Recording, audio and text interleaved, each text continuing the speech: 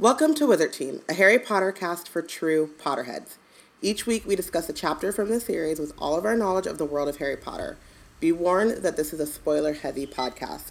I'm Robin. And I'm Bayana. We're really excited to go through these chapters and discuss all of our thoughts and feelings about the book. Today we are discussing Chapter 8 of Harry Potter and the Goblet of Fire, the Quidditch World Cup.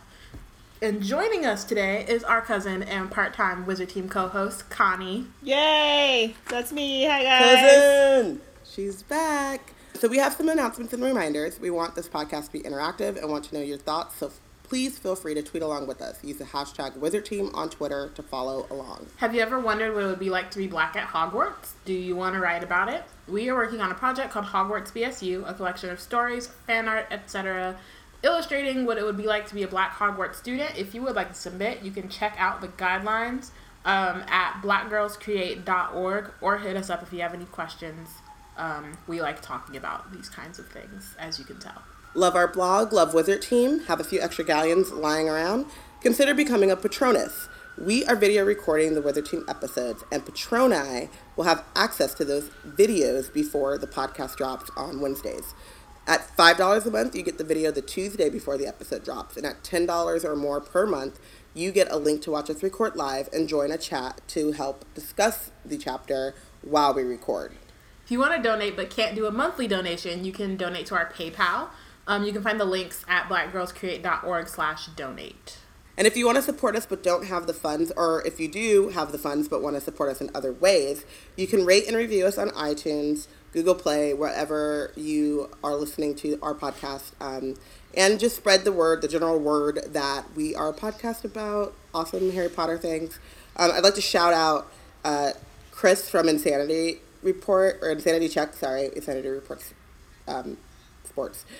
Insanity Check and movietrailerreviews.net for shouting us out in their recent podcast. I really appreciate it, and we love what they do over there. So yeah, I will just second that and piggyback off of that and say, like, half of my reasons for watching Agents of S.H.I.E.L.D. is so that I can go listen to their reviews after. It's like a thing.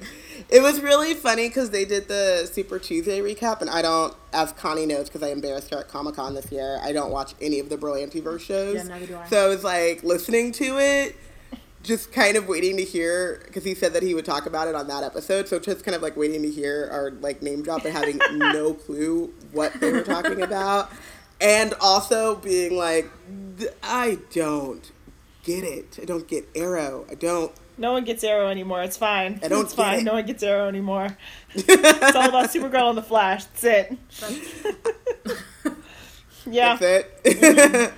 All right. Also, subscribe to our newsletter. Most weeks we share nerd news and links to what's been going on. So if you want to be in the know, be sure to subscribe at blackgirlscreate.org. And most weeks, because it's kind of the holidays and some of us, things happen, and then all of a sudden you're like, what day is it? And then Bayana's like, it's Tuesday. And you're like, oh no. So yeah. It's actually Monday, but yes. Follow us at We Black and Nerds. Like us at Black Girls Create. That kind of proved the point, so it's fine. Join our Wizard Team Facebook group. Like I said, Black Girls Create on Facebook, Instagram, and Tumblr are those. And then We Black and Nerds is Twitter. Yes. Yes. So let's dive into what's going on with Wizard Team right now. And before we dive into Wizard Team news, Wizard Team host news, I am sharing a dog, and she is so cute, and her name is Princess Zelda Fitzgerald, and today is the first day I get to bring her home. Is she there yet? So, not yet. I told the guy I'm sharing the dog with, I was like, I have to record, so do you want me to pick her up before or after? But she's so sweet. She's very chill, so she's coming after we record, and then on Mondays you might hear barking, but I've never heard her bark, so maybe not. But Princess Zelda Fitzgerald, we want to welcome you to Wizard Team. She's so cute. Okay, cool. So, into it's not really news, but how was the Yule Ball? You're the only one who went, so.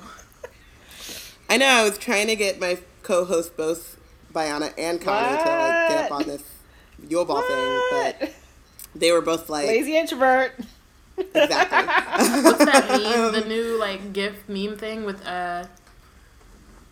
I can't remember his name, but you just hold the cup and look away. Yeah.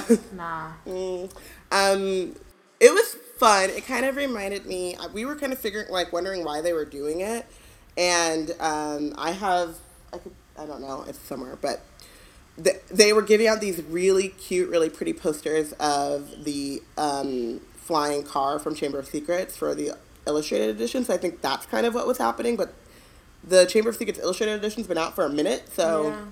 Maybe they're just leftovers, and they're like, we have all these leftover things, let's do it. I don't know. But it was really cute. They had a section in the Barnes & Noble that we went to. They had a choir come, and they were singing, like, the 12 Days of Christmas with, like, Harry Potter things. So they were, like, 3 Dursleys or something like that. Yeah. And, like, so they changed kind of things. One, Nimbus or whatever. I can't sing, and I don't remember the exact words that they changed, but they changed the words to make it Harry Potter. And then where the kids section was, which is always an issue to me, but it is what it is.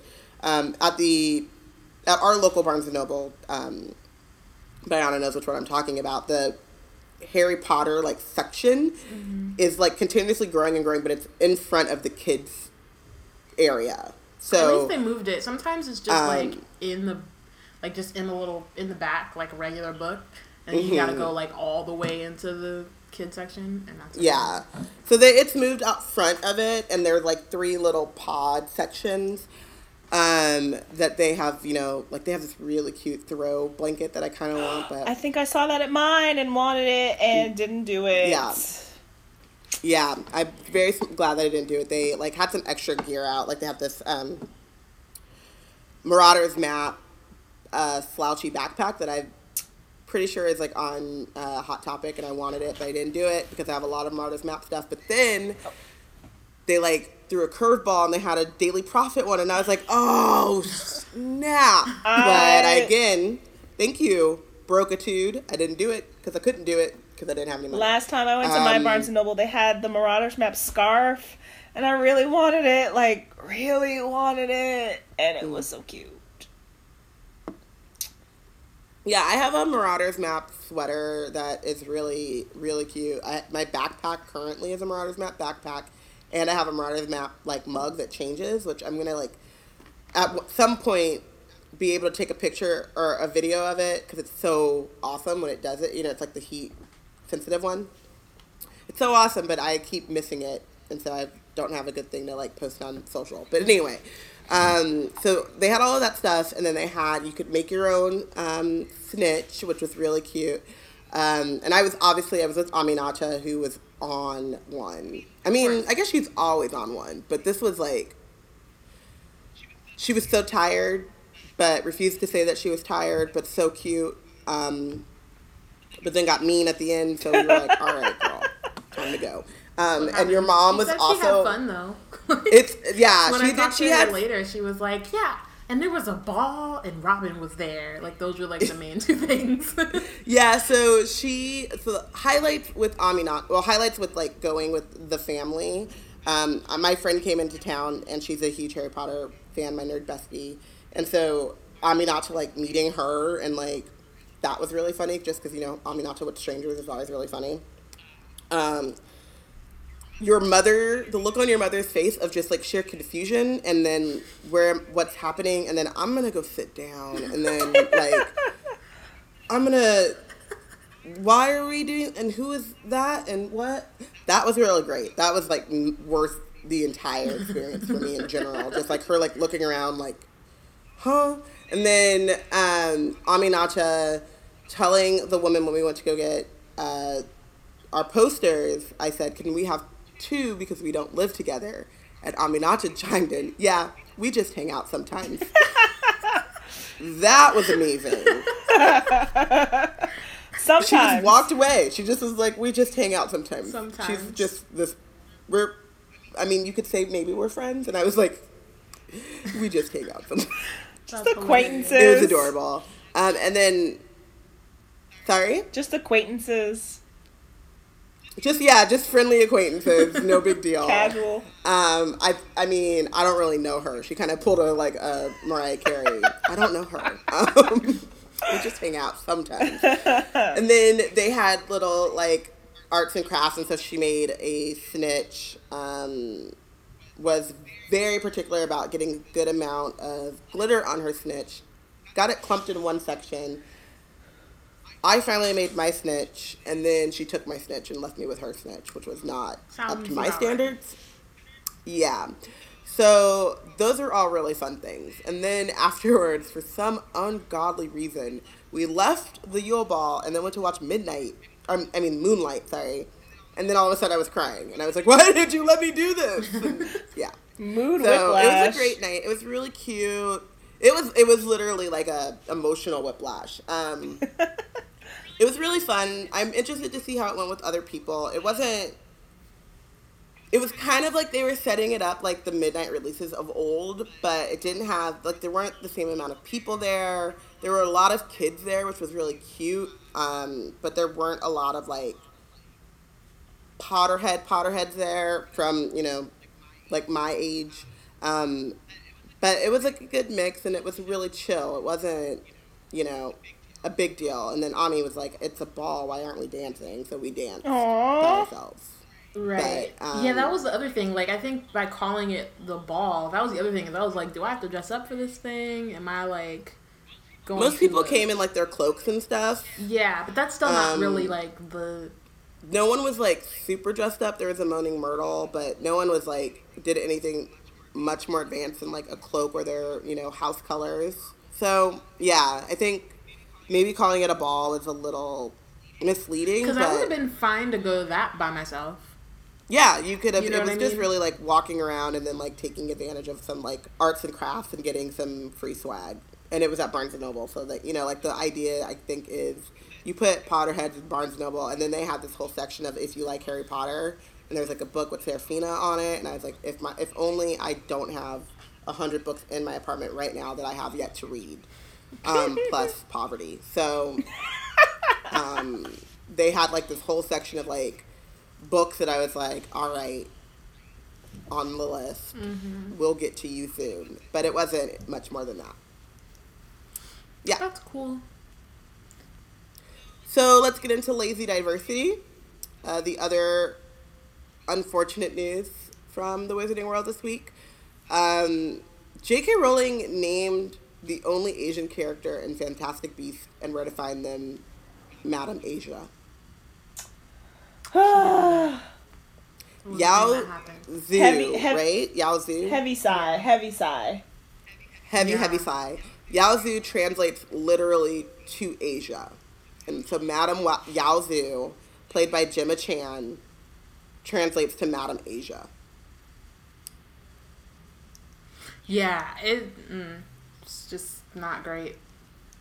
And it's also... like, it goes along with the Serafina Pickery thing, too. Like, they did such a big, like, oh, look at us, look at these characters. And the marketing and stuff around these characters made it seem like they would play bigger roles. I'm still not, it's not for sure whether or not we'll see Serafina Pickery again, but I wouldn't be surprised if we don't. Well, yeah, I just remember, like, the, like, people, when it was first announced, like, the casting was announced, and people were like, so there aren't like any people of color in this at all. And so there's all that stuff like, why is the cast all white? And then Joe was like, the cast isn't all white. And then, like, a few days later, they were like, Carmen Ejogo and Gemma Chan have been added to Fantastic Beasts. And it was like, great, that's Zoe awesome. Kravitz, and they're like tiny ass characters. Like, yeah. So yeah. So that's the other thing, is we don't know what role her character will have yet, but also, like, you did this big announcement and made all this fanfare about how the cast is not all white, and then literally it seemed like people said, why is the cast all white? And so she went back into the screenplay and added Asia, and she wrote Asia as a stop point, like, Asian actress, insert later. That, and or they were in there. That, or they were in there, and they changed. And they were like, oh wait, we should actually promote this, or like, let's make Serafina Pickery black, just because like we have to do that, because, or the casting could have been complete by that point, And maybe they were just like, oh, we should promote this so that they think that we care. Yes. And it goes back to the whole thing. Like, you have, there is a great post on our blog written by Bayana about how lazy writing recreates oppression. There's also just, the author versus canon post that you also posted is really interesting. And I posted about the continuing need for representation in the wizarding world. But as this world grows, and I would also encourage people to listen to our bonus episode with Marco Shiro, where he talks about writing diverse characters that are actually diverse beyond, like, you can't just write a white character and then say played by a black person or, oh, they're black, but there's no cultural markers or anything in their characteristics, so it doesn't really ring true. Which I think is what Serafina Pickery was. It was like, oh, because she doesn't make any sense. Because she doesn't make any sense. They didn't try at all. To write her, yes. So to write her fully as a black woman, you would have to do some work. But instead, she wrote a white woman to be played by a black character, or a white character to be played by a black actress, I guess, is the way to think about that. And the same thing happens. It doesn't even just have to be in movies. You can write a character in a book that is a white character, but their description happens to be black.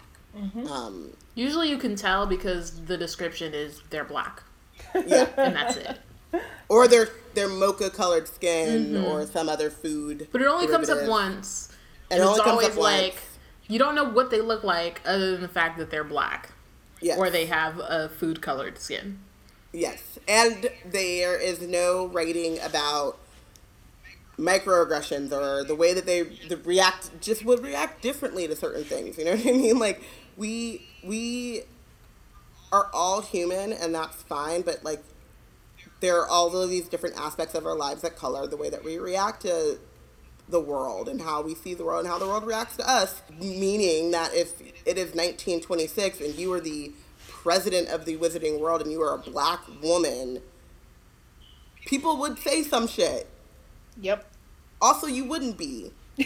But if you were, people would comment on that fact. Because I'm a black woman in 2016.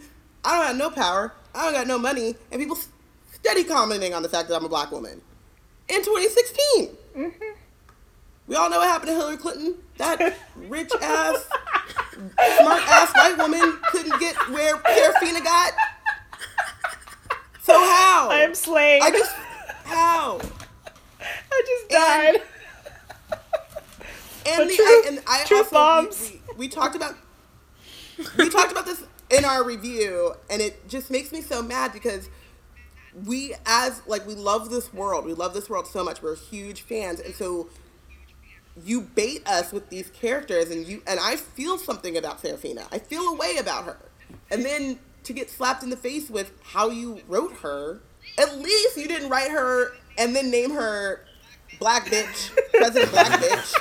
You know what I mean? Like, which is what like Asian like fans are going through right now. Like, I'm supposed to feel like inherently I love this world and I feel a way because there's someone that reflects me.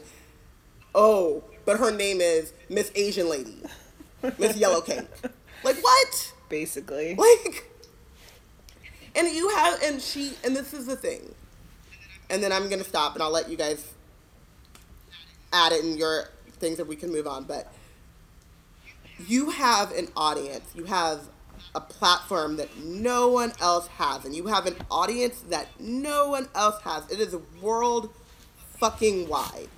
It is a worldwide audience. And you knew that when you wrote these movies and when you decided to do them. You knew it would be released in Asia. You said it in America, where the Asian population is what, 18%? Don't quote me. I don't know. I'm emotional, but there is a sizable portion of Asian Americans. You wrote it in the backdrop of like whitewashing or whitewashed out. Like that had happened before. That was an ongoing conversation before this happened. You have the Google. The Google. Google it's is free. your friend. It's free. Google is free. It's free. and wants to talk to you and wants to answer your question so goddamn bad. Just really is like sitting there like, how can I help you?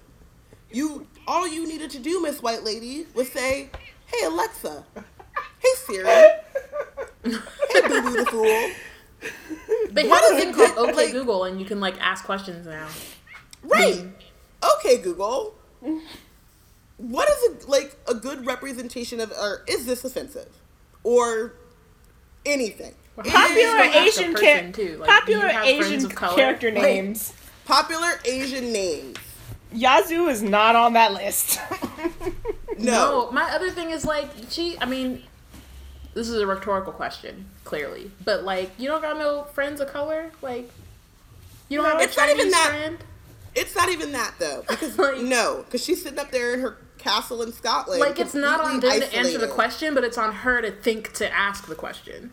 Right. Mm-hmm. No, but I'm saying she's sitting up there isolated in her Scotland castle, which happens, right? Like you see this with like, there's that whole thing about like you get 7 years where you're like connected to, like as an artist, you're like still connected to your roots and you are reflecting, you're actually reflecting society. And then once you hit this like certain level of success, you have about 7 years if you're still tapped into that. And then afterwards you end up with like Eddie Murphy and like Pluto Nash and shit like that. Like Kanye. Well, Kanye has other things going on, and that's another thing. But yes. Still, Jay-Z, which is the reason why I love Jay-Z, is like, you know what? I ain't slaying rock on the streets of Marcy Projects in a minute. Let me rap about Tom Ford, because that is what I know. And Basquiat. And art collecting, because that is my life now. Like, but he knows that. You know what I mean? It like rings authentic for him at this point to rap about Tom Ford. It's more authentic for him to rap about that than to rap about like life on the streets of Brooklyn. He's no idea.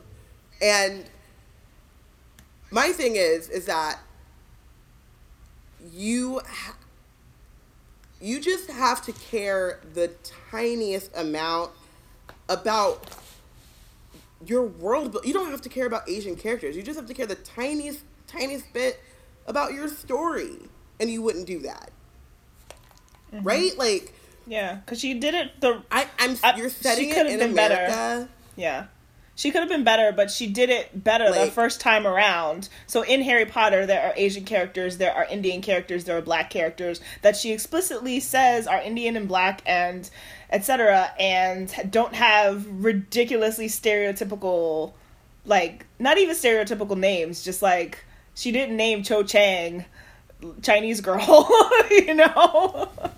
Chinese girl number 1. Right. That is what she did, though. Yeah. In her own way, she wrote this character, and you see it in, like, all of these different, you know, like, YMDBs, like, Black girl with afro, number 2, right? Yeah. So it's, like, then, like, back to what Bayana was saying about making this big announcement about Gemma Chan and having, like, Asian characters. She's going to be a minor character because only minor characters get that little bit of, like, care.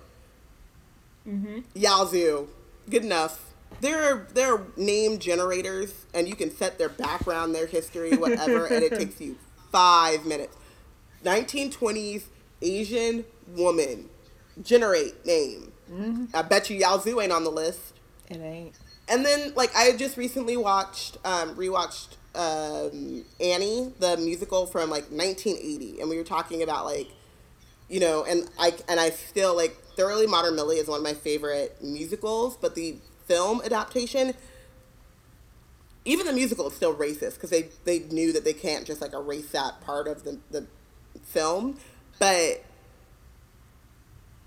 how little surprise will I have if Madame Yazoo comes on the screen and all of a sudden you start to hear ding ding ding ding ding ding ding ding ding ding ding, you know what I mean? And like she's like dancing with Chinese moves like they did in like Annie, you know what I mean? Like every time, again in Annie, in the original Annie, the South Asian man's name is Punjab.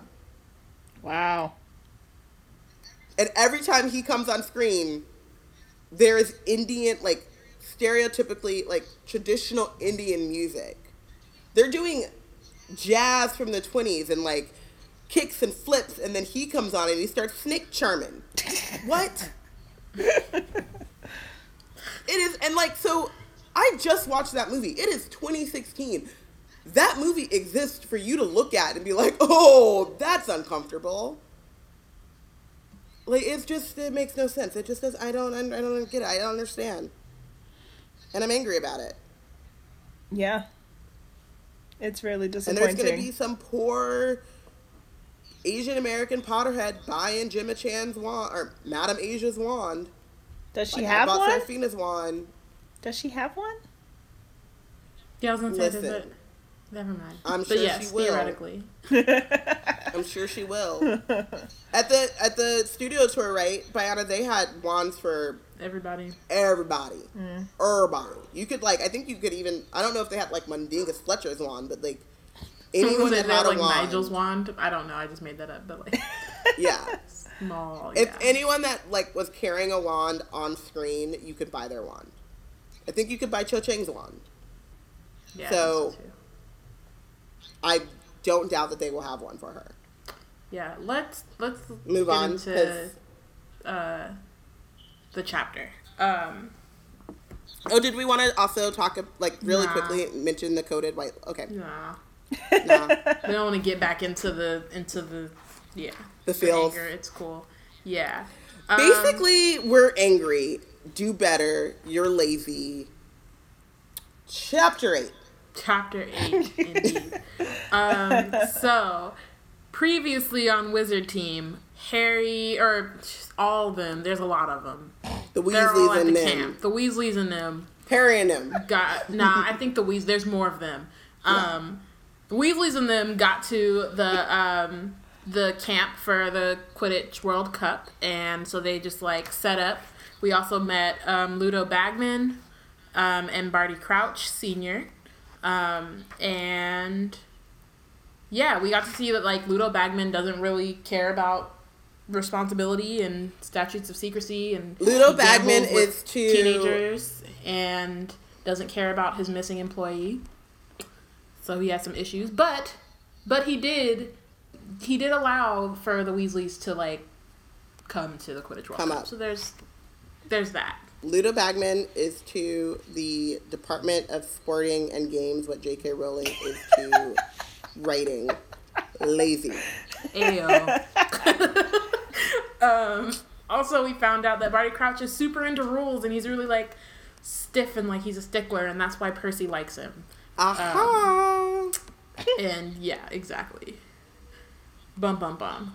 Anyway, they all, like, kind of get their merch and stuff, and then it's time for the Quidditch World Cup. So that's where we pick up in chapter 8.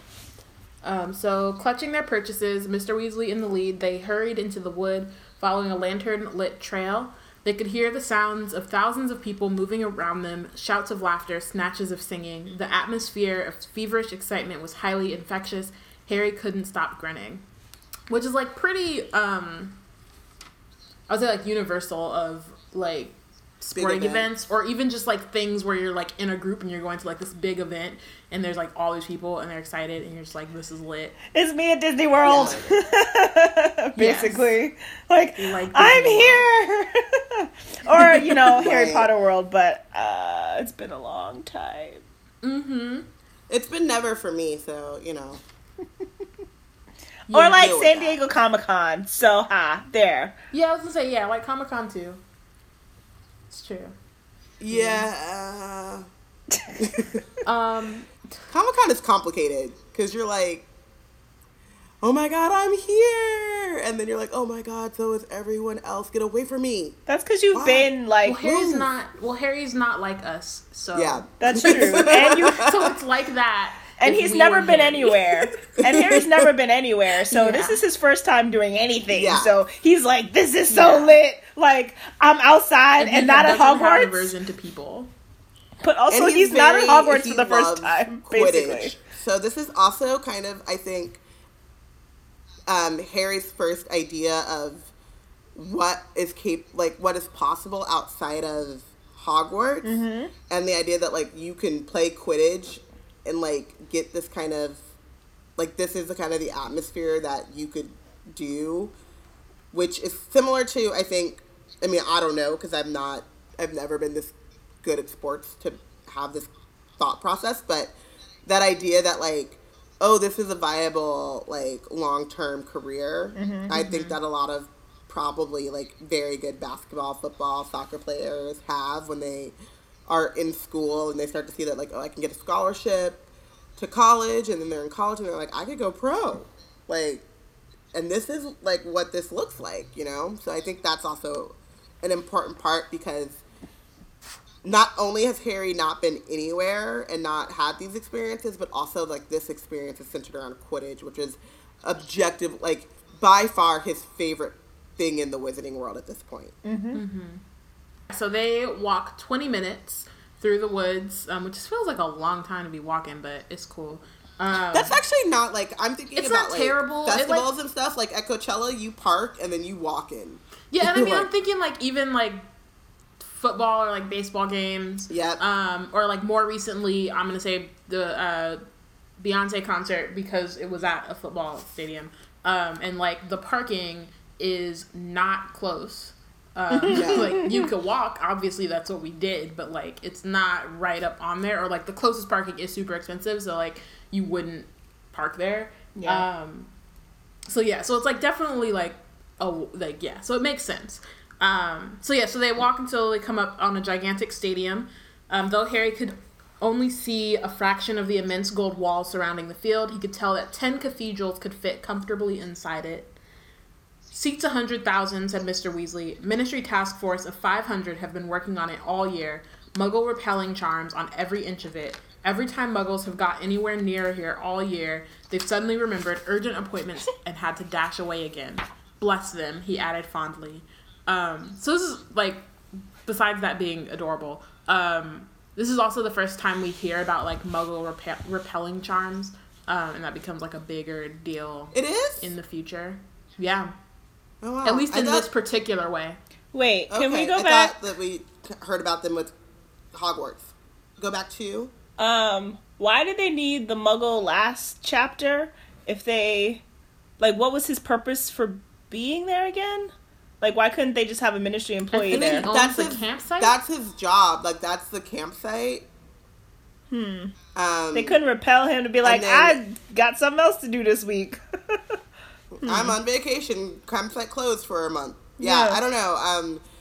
What I was thinking was, because that's, like, I keep thinking about them more as kind of a national park, or like Yosemite. You drive up to the park, you paid it for your, like, there's parking lots and stuff, and then there's campsites, and you pay to, like, set up your camp or pay to park for the day, and then you're on your own, and there's, like, that huge expanse of nature and stuff, and, like, no one, like, that's not part of the campsite, it's not part of the parking, it's not part of, like, that structured the bureaucracy part of it, you know what I mean? So they'll give you trails and, like, go for it, and you hear about people, like, getting lost in Yosemite and dying and shit. I don't know why you should. You would also add that. Unless you just want to repel people from camping or ever going to Yosemite. But no, I'm saying, like, it reminds me of that because, like, so you can repel, like, you could repel someone from, like, a peak or something in Yosemite, because that's not, no one's guarding that. There's no, it's just, it's open space. But then there are these, like, parts where there are actual workers and stuff working there. Yeah. So, like, the rest kind of the like, park is open, but... Again,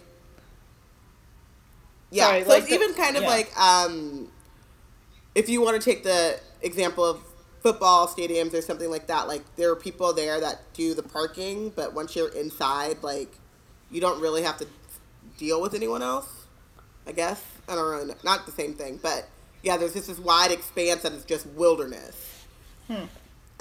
So it's away from the campsite, which is why they're walking, like, 20 minutes out of the campsite into wilderness.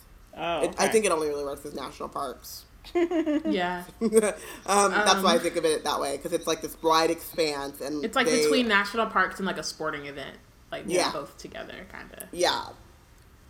So he isn't in charge of anything beyond that campsite.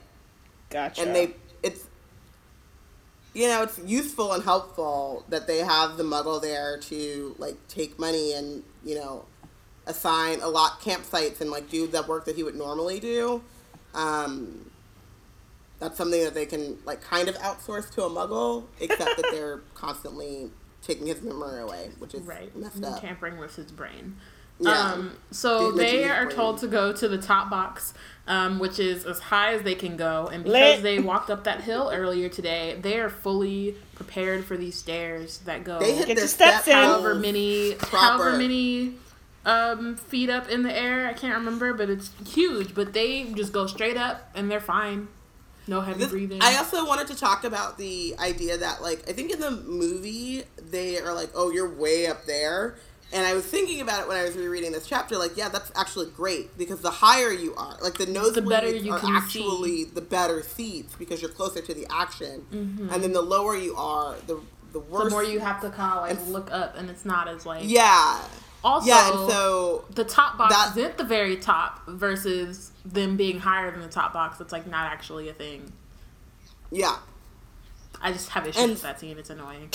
That scene is really... But it's also, like, yeah, it's really annoying when you think about it, because I think you mentioned it last episode, and I was like... Also, like, yeah, having to go way up to the nosebleeds is lit, because then you're closer to the action. Like, the higher you go... Not even the nosebleeds. It's just, like... Those are the seats. Those are the legit seats that you want. So, so they talk about here... prime seats at the Ministry, which is the entrance, which she checked their tickets. Top box, straight upstairs, as high as you can go. Prime seats, because you can reach out and touch they're flying. Like they're flying, yeah.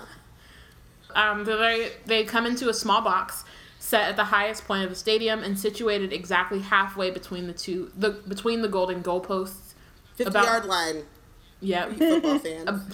About 20 purple and gilt chairs stood in 2 rows here, and Harry, filing into the front seats with the Weasleys, looked down upon the scene, the likes of which he could never have imagined. 100,000 witches and wizards were taking their place in the seats, which rose in levels around the long oval field. Everything was suffused with a mysterious golden light, which seemed to come from the stadium itself. The field looked smooth as velvet from their lofty position. At either end of the field stood 3 golden hoops, 50 feet high, right opposite them. Almost at Harry's eye level was a gigantic blackboard. So that they just have like advertisements. The blue bottle, a broom for all the family, safe, reliable, and with built-in anti-burglar buzzer.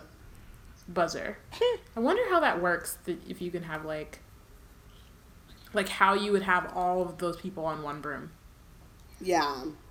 I have no idea. Some sort of just extension charm, I guess. Yeah, it's weird. So this is the thing, too, when we were talking about the Muggle transportation last episode, the couple episodes before then. I don't even know what time it is. The car just seems so much more practical with the invisible extensions or undetectable extension charms. the car, it's enclosed. You're like safe from the elements. You can drive around like Muggles, and they wouldn't know no better. You can like put on your invisibility booster and fly if you got to get somewhere quicker if the traffic's bad. So yeah, but I also wrote that like these ads kind of also show us another glimpse of the private sector. Mm-hmm.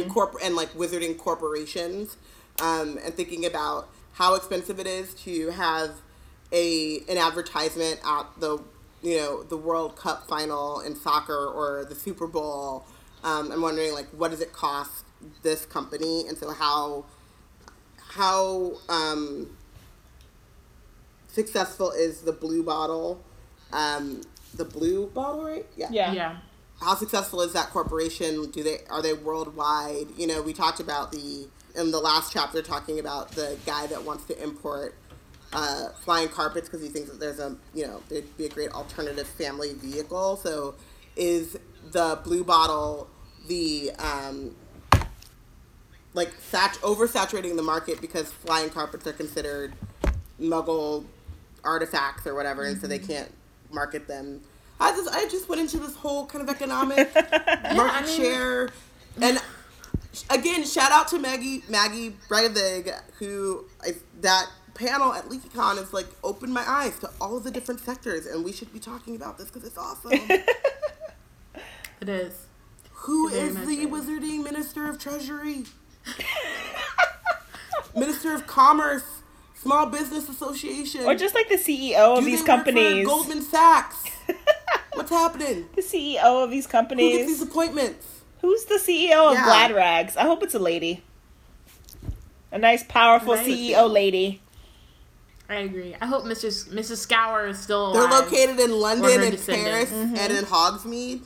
What is the estate tax for Wizarding? That's too much math for me to want to know. I don't want to know. Tax? Any taxes. I don't want to know. No new taxes. No. Connie is like, taxes? No. Taxes don't exist here. Taxes don't exist here. I don't. It's magic. Who wants taxes? No W-2s, no W-4s, no 1099s. Oh, goodness, no.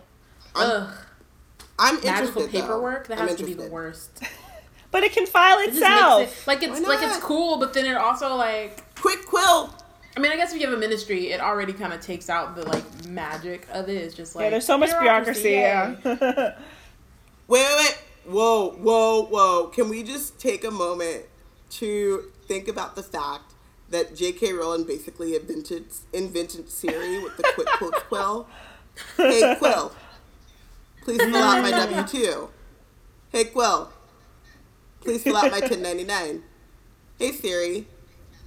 What is the estate tax? Hey, Siri, can you give me some names of some Asian people so I don't use Yatsu? Madam Asia? Wait, what was the quill that kept like misnaming people and it called him Runil Waslib or whatever? Like that's the quill. Waslib or whatever. Of course, Bayana remembers. Yeah. That was kind of a quick quill, but it was like it was a different. It was one of those quills that like or something. Shoot. Anyway, that's the quill she used to come up with that name. I feel like maybe it was one that like you could gave you the answers or like you could. Yeah, it was like a cheat, like you, like, and they say, like, no whatever quill allowed in the test. But I'm saying it's like a quick quote type of quill. But that's the kind of quill J.K. Rowling used to write this movie that I still have not seen. But then she was like, whoops. Right? I didn't check. It changed on its own.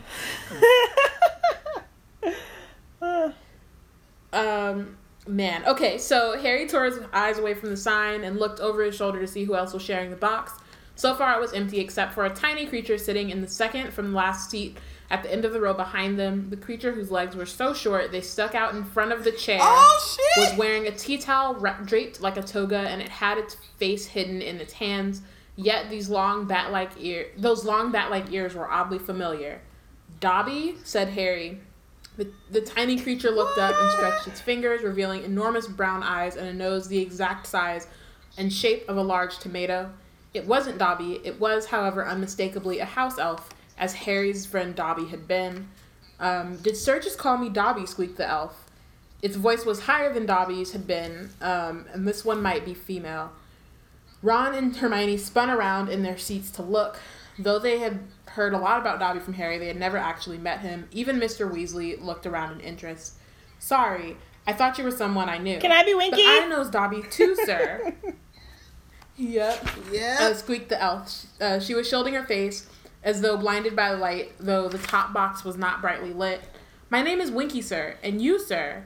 Her eyes widened the size of side plates. What does their face look like?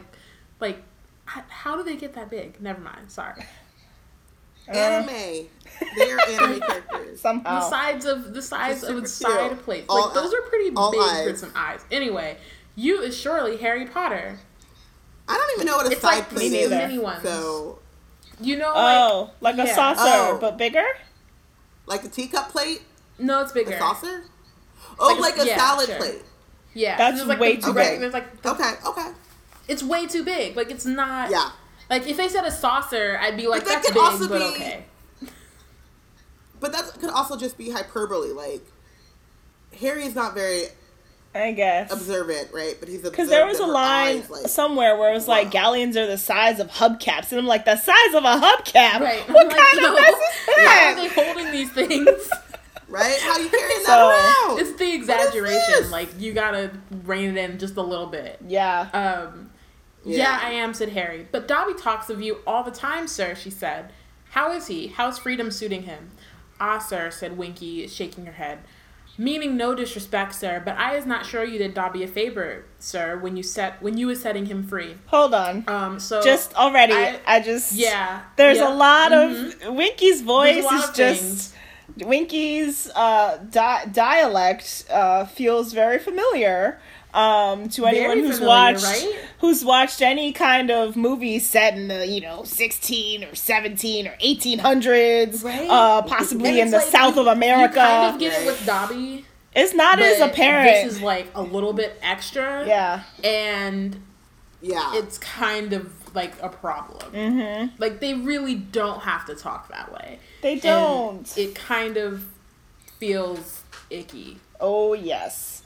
It just very much feels icky. But I is not sure you did Dobby a favor, sir. Like, I just hear Massa on the end of that a little bit. I just hear Massa on the end of some of those paragraphs that Winky speaks. Yep.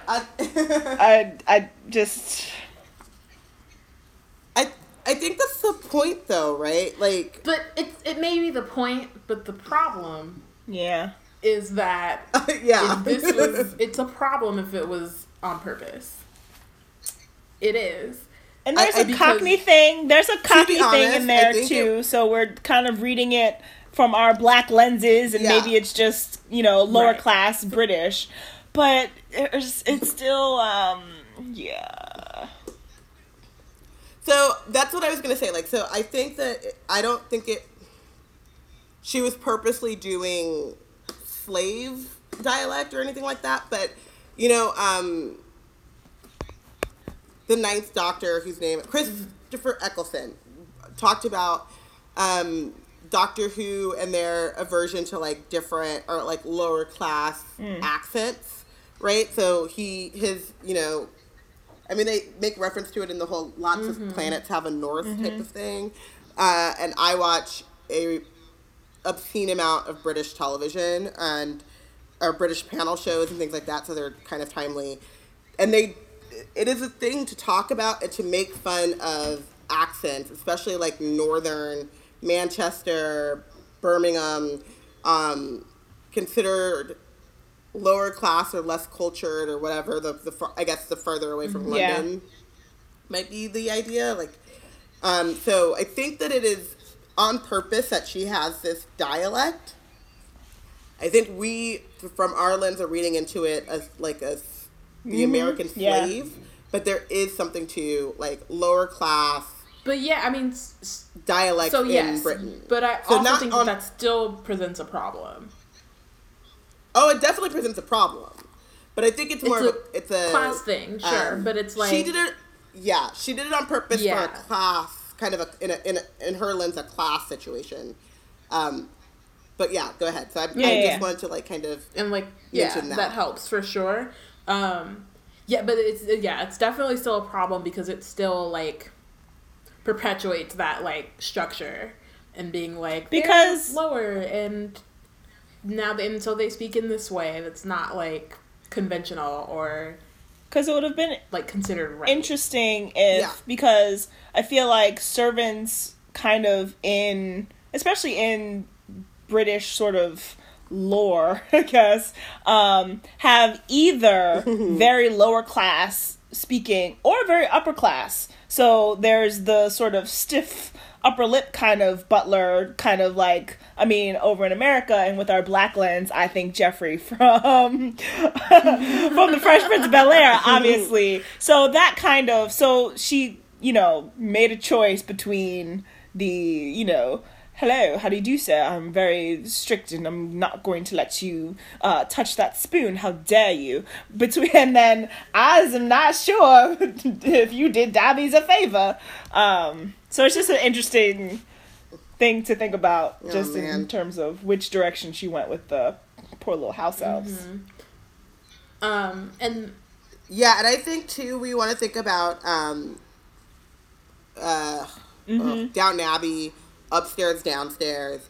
the younger, I'm thinking definitely in, like, the first season of Downton Abbey, the younger servant from the kitchen, like, how she spoke as opposed to the butler and the house, and, like, the head housemaid. So there is all of these different things, and it is, I think Winky's voice is done on purpose to be a conversation or be a reflection of that, but a reflection of the fact that it's a problem. Yeah. I don't think that she is condoning it. The thing is that, and, like, I think we should more commentating on it. We should get back into it because of, like, with the content, and I'll read a little bit further so we can get through it. But even though she's not fully, it kind of like continues the issue that she had with writing the house elves, and how, like, on the one hand she wants to say that it's wrong, and on the other hand she continues to, like, make it so that it's impossible for it to seem wrong and that it can't be dismantled because of, well, I'll read it. So, I was not sure you did Dobby a favor, sir, when you were setting him free. Why, said Harry, what's wrong with him? Freedom is going to Dobby's head, sir. Ideas above his station, sir. Can't get another position. Why not? Winky lowered her voice by half an octave and whispered, he is wanting paying for his work, sir. Paying? Well, why shouldn't he be paid? Winky looked quite horrified at the idea and closed her fingers slightly so that her face was half hidden again. House elves is not paid, sir. No, no, no. I says to Dobby, I says, go and find yourself a nice family and settle down, Dobby. He is getting up in all sorts of hijinks, sir, that what is unbecoming to a house elf. You goes racking around like this, Dobby, I says, and the next thing I hear you's up in front of the Department for the Regulation and Control of Magical Creatures like some common goblin. So one, there's some weird there's some weird. There's a very much a class. But then also, like, can here. house elves be punished for not working? Because even that is, like, racist as fuck. Or is it just that, like, because he doesn't have a place, he'll just resort to crime?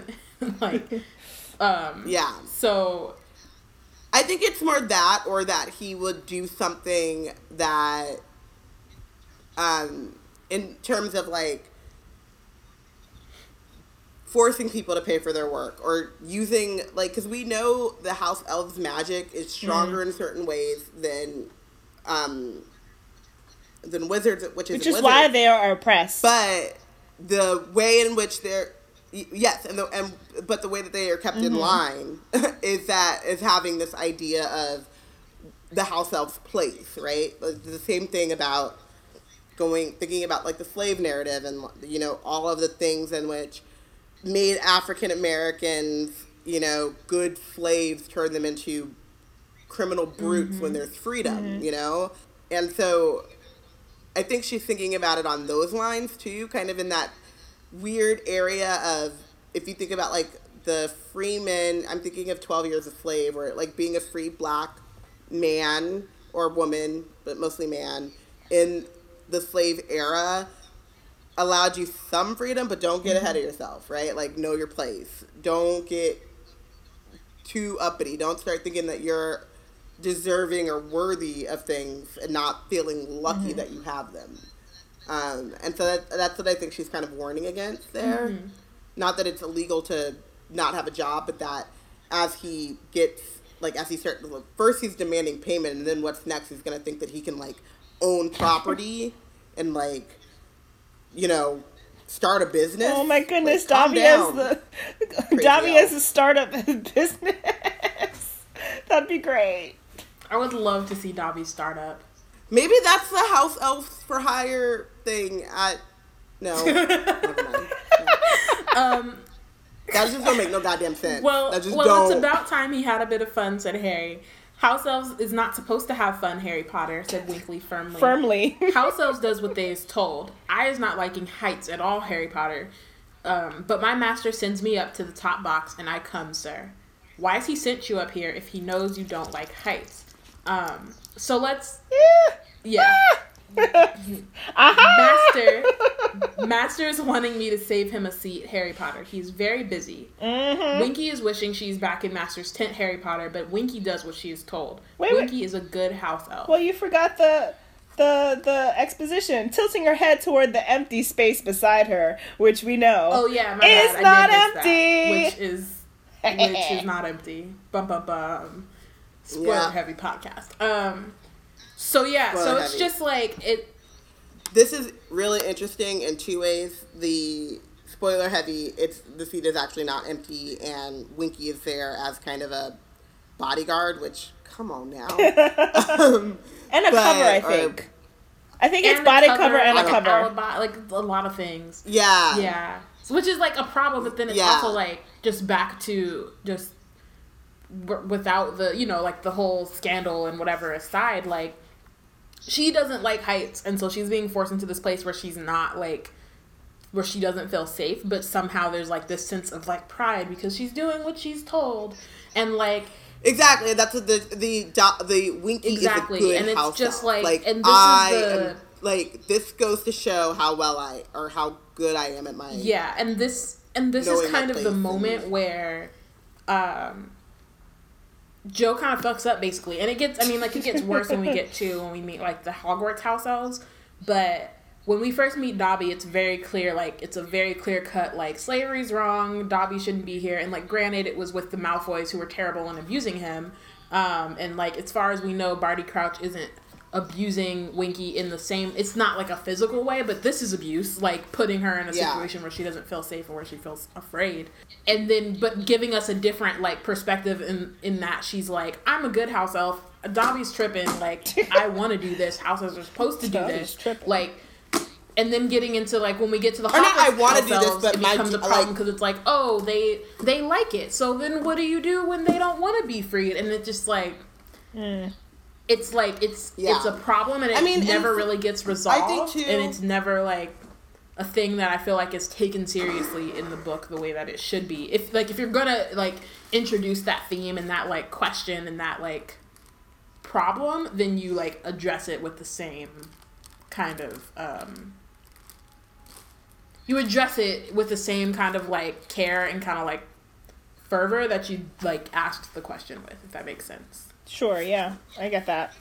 Yeah, so I'm thinking of two things here. I'm thinking of the fact that she is showing this idea of kind of Munchausen syndrome or whatever that syndrome's called, where you can get so comfortable in your position or so used to your position that you start to forget that you are oppressed. And I'm also thinking about like Django, where they have the Samuel L. Jackson character of like the house Negro who's like, these niggas forgot they niggas or whatever, and that is done in a. The problem is that that's the norm in a way in this which book versus the outlier. There's well, not only that, but like I think there are even problems with it in Django, but what comes across is that the intention was he is mistaken, right? And because of history and time and the fact that like slavery existed and like Negroes existed and like field hands and whatever, like you're not putting a fantasy lens on it, so you can obviously clearly say like he's in the wrong, right? Like historically, no, like people of color should not remember their place and be happy that they're slaves. And you lose that because house elves are fictional and don't really exist. And so there's no historical context that says, in 30 years you're going to look really, like, Winky's going to look really, like, out of place and wrong and old-fashioned or whatever. And I don't know why I said 30 because it's more like 300, but whatever. I think that is an issue that she suffers from, that you're talking about, Bayana, that as she goes deeper into the different ways in which elves deal with their conditions and the different conditions that different elves can be in, because we do know that, like, comparatively, not all slave owners were as abusive, but the inherent being a slave owner is abuse and it is wrong, right? So like you could be a nice slave owner, you're still a fucking slave owner. You know what I mean? Like you still own a sentient being, and that institution is wrong, and you're participating in a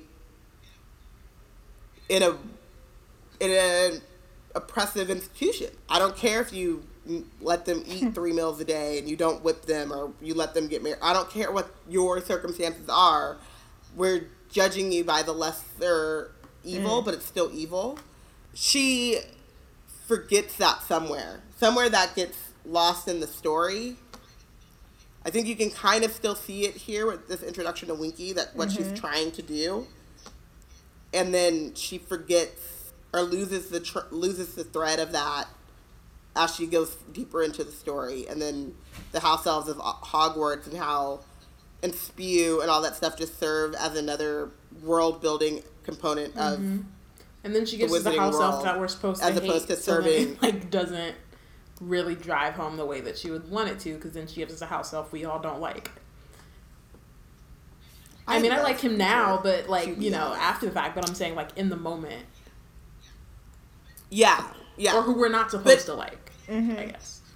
But I think that was kind of, I think Creature is kind of what I was talking about, the Samuel L. Jackson in Django version of the house elf, right? So there's these, the slave that is unhappy and will forever be unhappy with their circumstance. There's the slave that has accepted their lot in life and accepted their place. And then there is a slave that goes above and beyond and starts to forget that he is also a human worthy of dignity and fights against his own self-interest, I guess, is what Creature would be.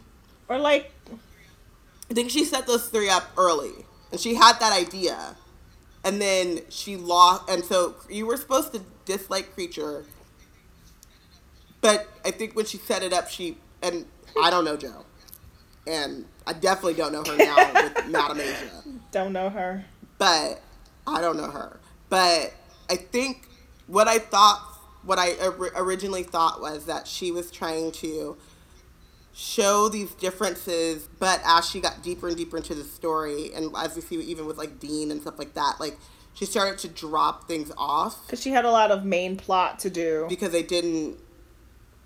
it got lost in the regular plot. And the thing with Creature is that part of his... Winky is important to this, to the plot of this book and has a role to play, but it's relatively small in the wider story that she's trying to tell. In terms of the turn of Barty Crouch Jr. and all of the stuff, stuff that he's plotting and going through. So Winky's part in that sort of gets turned away early because he goes off and becomes Professor Moody. But Creature, his long-term goal was always to sort of be a part of the Locket and the Regulus' story and to make a commentary on that. So in order for her to keep up the commentary on slavery, she had to lose it because, oh wait, but I need him to do this other thing and be important in this other way. And so I think that the plot of Harry Potter kind of helped, she lost the stuff that was relatively less important to her, but also because she doesn't have ancestral history of caring about it. We care obviously more because we relate to it so much more and have so much more. It's in our DNA and in our bones of this is a slave thing. It's triggering.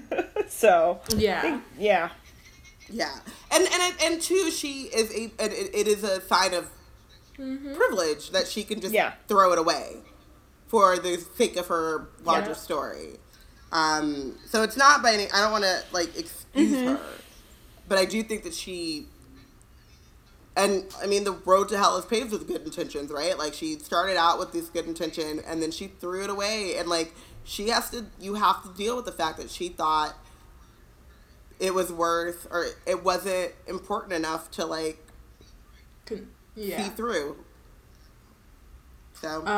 So Winky gave the edge of the box another frightened look and hid her eyes completely again. How big are her hands if her eyes You asking too many questions, Mariana. She has really big hands. Too many questions. I was I'm getting too deep. We gotta keep going. We haven't even gotten to the actual Quidditch match yet. That's a house elf, Ron muttered. Weird things, aren't they? Dobby was weirder, said Harry. So Ron pulled out his omnioculars and started testing them. Wild, he said, I can make that old bloke down there pick his nose again and again and again. He's a child. They don't have any goddamn boys, chill. man. Boys are gross and weird. That's some children type shit. That's but that's a kid. That's a kid boy thing. I could see Aminata getting some omnioculars and being on. But Aminata's got a little boy in her too. What? You said what? Sorry. Aminata's got a little boy in her too, because she always. Well, gender is not real. Biggest... So I mean, it's just kids. When I say boy, I don't mean like the gender. Like I'm saying that like masculine-y grossness. Like girls and boys share it alike, but I love it. It's gross. It's gross. Like some kids are gross. Aminata love to tell a good fart joke, call you a poopy head, and she'll flip that switch and be a princess the next minute. But she is gross as well. So Hermione, meanwhile, was skimming through her program, which is velvet colored and tasseled. That's interesting. A display from the mascots. That is. You said what? That just feels extra, right? Well, I think we also remember that British people buy their programs, practical. So it's like a keepsake. Like you keep the program. It's it's like highly designed. You have to pay for it anyway. So, yeah. True story. Yeah. No playbills. Oh yeah, you guys didn't get playbills, I guess. How much were they? Do you remember? They're like £10 or something, but it was a robust. They wouldn't let you buy them until after, right? Oh no, we got the program. They wouldn't let you buy them until part 2 because it gives they give spoilers. Let's not do this, but let's also do this. If there was a glossary of terms you needed to know, which would be spoilers for part 2, which, if they were spoilers to anyone, they shouldn't have been there in the first goddamn place. And so the whole thing was kind of stupid. Anyway. Really. Gotcha. A display from the team mascots will precede the match. Oh, that's always worth watching. National teams bring creatures from their native land, to put on a bit of a show. So the box filled gradually over the next half hour. Mr. Weasley kept shaking hands. That reminds me, sorry, that I wrote down, that reminds me of the, parade of Olympians, and they do, they wear their traditional garb, like opening things ceremonies. like that. And it's opening ceremony, yes, thank you. And, it always squeaks me out a little bit, because... this year we had, the Tongan guy who was, oiled to the T and all muscled. And we remember him. You know who I'm talking about. Don't act like you don't know. Don't act like you don't know. But then it also kind of makes a weird spectacle of their culture, right? Now, Tonga in our head is synonymous with hot oil felt man. Wearing your culture as a costume, basically. Well, it's more like people would see it as a costume, or they, over-sexualize something that's not, that's a whole other conversation. Yeah, but that is the inevitable outcome of taking something that should, I don't think that there was the intent to, commercialize it, but it's commercialized now, and that comes out of it, no matter what. Show white people anything. So. Exactly. That's my point. So Mr. Weasley kept shaking hands with people who were obviously very important wizards. Percy jumped to his feet so often that he looked as though he was trying to sit on a hedgehog.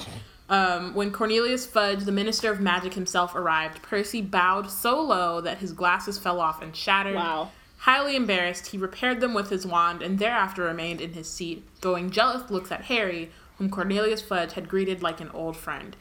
Percy has to just take a breath and chill, and why are you bowing to the Minister of Magic? Especially that low. Chill. You do a do y'all a soft do bow. y'all even bow? Nod your head or something. That's cool. Shake his hand, but bowing he's not the regent.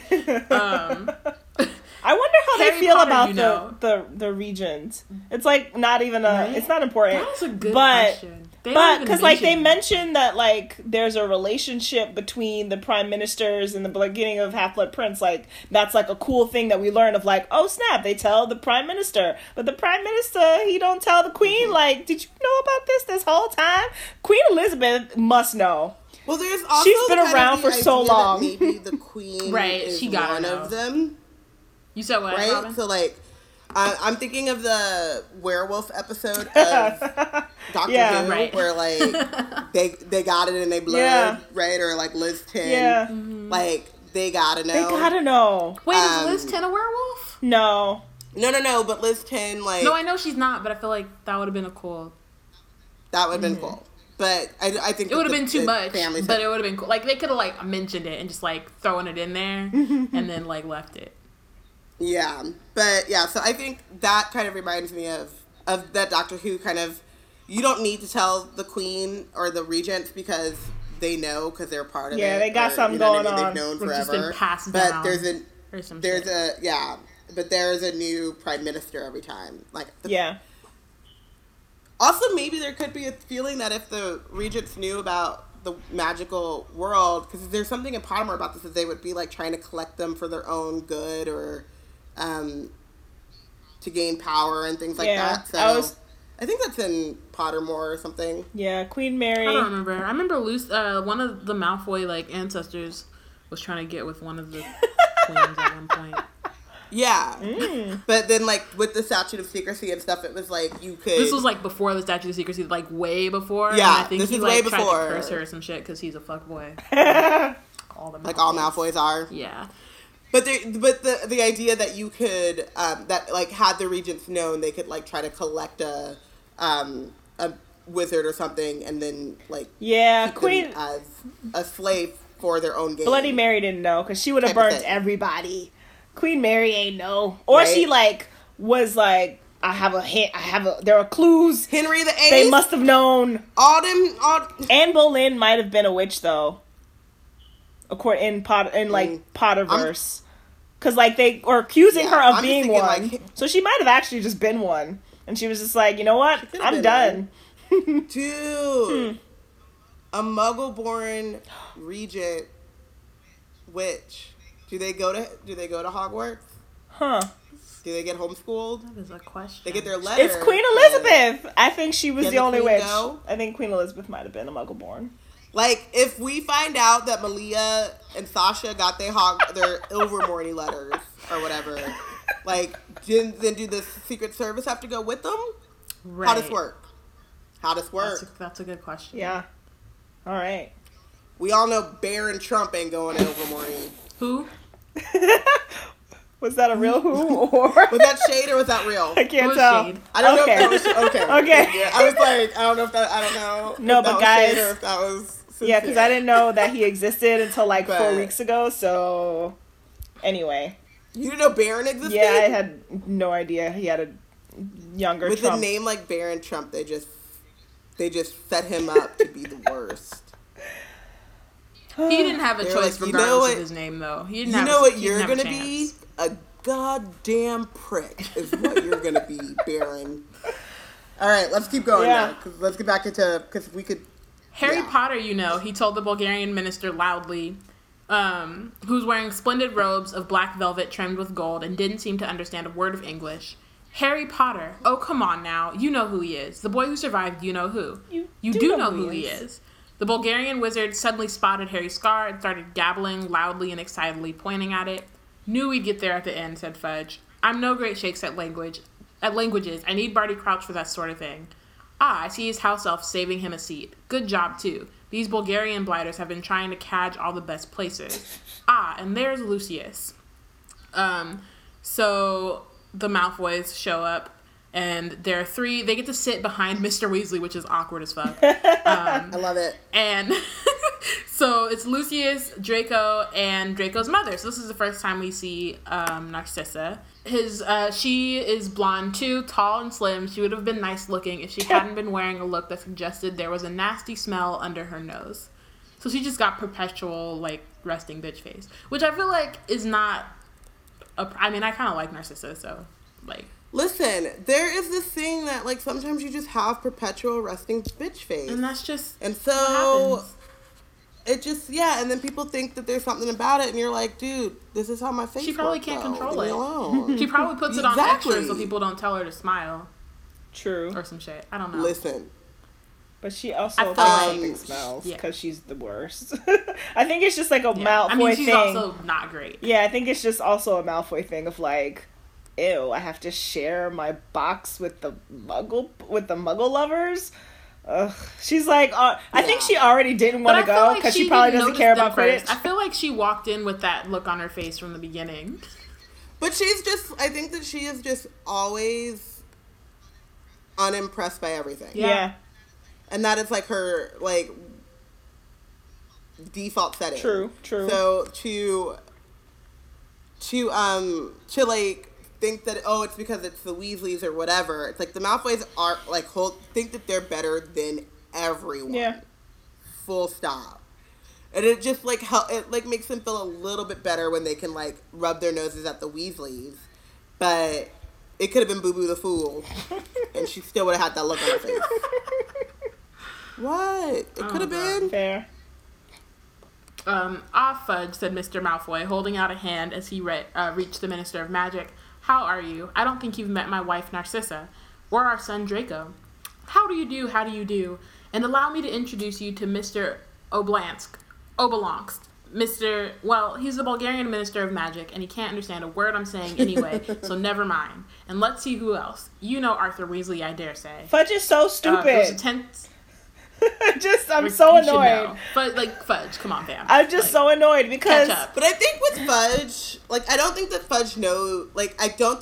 Fudge knows or cares about the Weasleys versus the Malfoys because I'm just saying he didn't read the Malfoys tension. give me money. They help me with I'm not even saying he has to know anything about the history. I'm just saying he didn't read the room. One, he didn't read the room. The way it kind of clammed up when the Malfoys walked in, like could cut. But my thing is with a that knife. you just never assume that a person who is not speaking English to you does not speak English because they're about to make you a fool. Yeah. It literally always happens. Right? It's just like you're the Minister of Magic, and you're just gonna assume that another minister from another the English is like he doesn't know how to speak Bulgarian. I know, so but that every country you gotta have some kind of we just the English speaking world makes everybody else learn English. Like, you're from a colonizing nation. You're from England, which is the number one colonizer throughout history, and you're gonna be like, yeah, he probably doesn't know English, so I'm just gonna ignore, I'm just gonna say stupid stuff around him. He knows enough English. He does. I could see that. I could see a Bulgarian witch or wizard being like, oh, the Bulgarian Muggles gotta learn English because they gotta deal with them folk, but we don't need that because we on our own. We all read that. Well, they're kind of, but I think a small, the wizards and witches are a smaller community, so I would expect them to Well, I would expect them to probably know German. Why don't they learn something languages whatever at Hogwarts? the next. Ooh. They don't learn shit at Hogwarts. I mean, I know, but why isn't the class it's taught at least? They don't learn math. There should be a French elective at least. I feel like there are certain Muggle they don't know nothing. There's certain Muggle classes that actually translate. Yeah, because they don't take them. But if you learned languages at Hogwarts, it would help you with your spell work because you can make spells better because the roots of most of these spells you would learn Latin, you can learn French, and that's why he was able to make up all them spells. He definitely knows Latin. Yeah. It's not a Muggle. But the thing is, it's not, languages aren't Muggle creation. Everybody uses them. It's also magical. Yeah. No, I'm saying the language as, everyone, we assume that most people know English because English has, like you said, kind of forced itself on the world. Yeah, I agree. The idea, I'm saying in terms of, the wizarding world being, we don't need to, kowtow to you Muggles and your economic incentives to learn this language. But that's not even what I was thinking of. I was just thinking of I'm not even I'm only comparing it to Muggles in that Muggles take language classes. Whether they learn them or not is another question or another. You know what I mean? But I'm just saying they're especially if you work for the Ministry and are the Minister of Magic, or if you work for like the if you're in the International Confederation of Wizards, shouldn't you know more than one language at least? Right. But there's no opportunity like, to even like, learn has them. nothing to do with Muggles, but in order to just like communicate with other leaders, like the Bulgarian Minister of Magic, not saying that he needs to know like Bulgarian, like, you know what I mean, but at the very least, you should know one language that's not. Well, also, why isn't there a magical spell to fix this problem?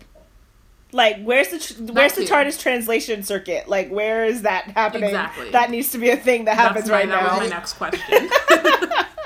That seems like a great spell. Yeah. But I do think, one, I think there's your point that, like, if I could speak another language, I would totally shade folk and be like, I don't know what you're saying. Yeah. And, like, there is just a weird way in which you have to think about, like, the daily life in Bulgaria, or the daily life in whatever, in which they assert their otherness and, like, superiority. Because it used to be, you know, like, to be, like, overweight showed class because, like, you could afford to overeat. Right. And you didn't have to do any actual work. So, like, if you were fat, that just was, like, it just proved that you, Rubenesque. like, didn't need to worry about, you didn't have those, like, the care of having to be in shape to, like, be able to, like, get your crops or whatever. And so I think those kind of markers still exist in the wizarding world. Like, you can see that with, like, the Malfoys and being like, oh, you don't have a house elf to do everything, you know what I mean? And so I could see language kind of being one of those markers. Like, there's someone like Barty Crouch who goes above and beyond to learn other languages, and it sets him apart, but also it just is like, I don't need to learn your language, because 9 times that, like, in the rare exceptions of becoming the minister of magic and you have to do, like, you know, actual governing diplomatic international work. Governing. Like, if you're just if you're international governing, like, you could just be like, I don't need to learn this because I'm not going to deal with a muggle. I'm not going to deal with I'm going to be so insulated into the wizarding world, I'm going to get everything I need from them. Well, okay, so that's the problem, is that the language with muggles isn't, like, the issue. Because in Britain, most of them speak English, so regardless, they wouldn't have to learn a different language to speak to muggles. I don't know, I feel like we're kind of talking about the same thing, but also, like, different. And I'm not even saying that they necessarily have to learn language. Like, for me, for example, I took Spanish for hella long. I don't know how to speak Spanish. Like, it's more just the fact that it's not... You said what? Same.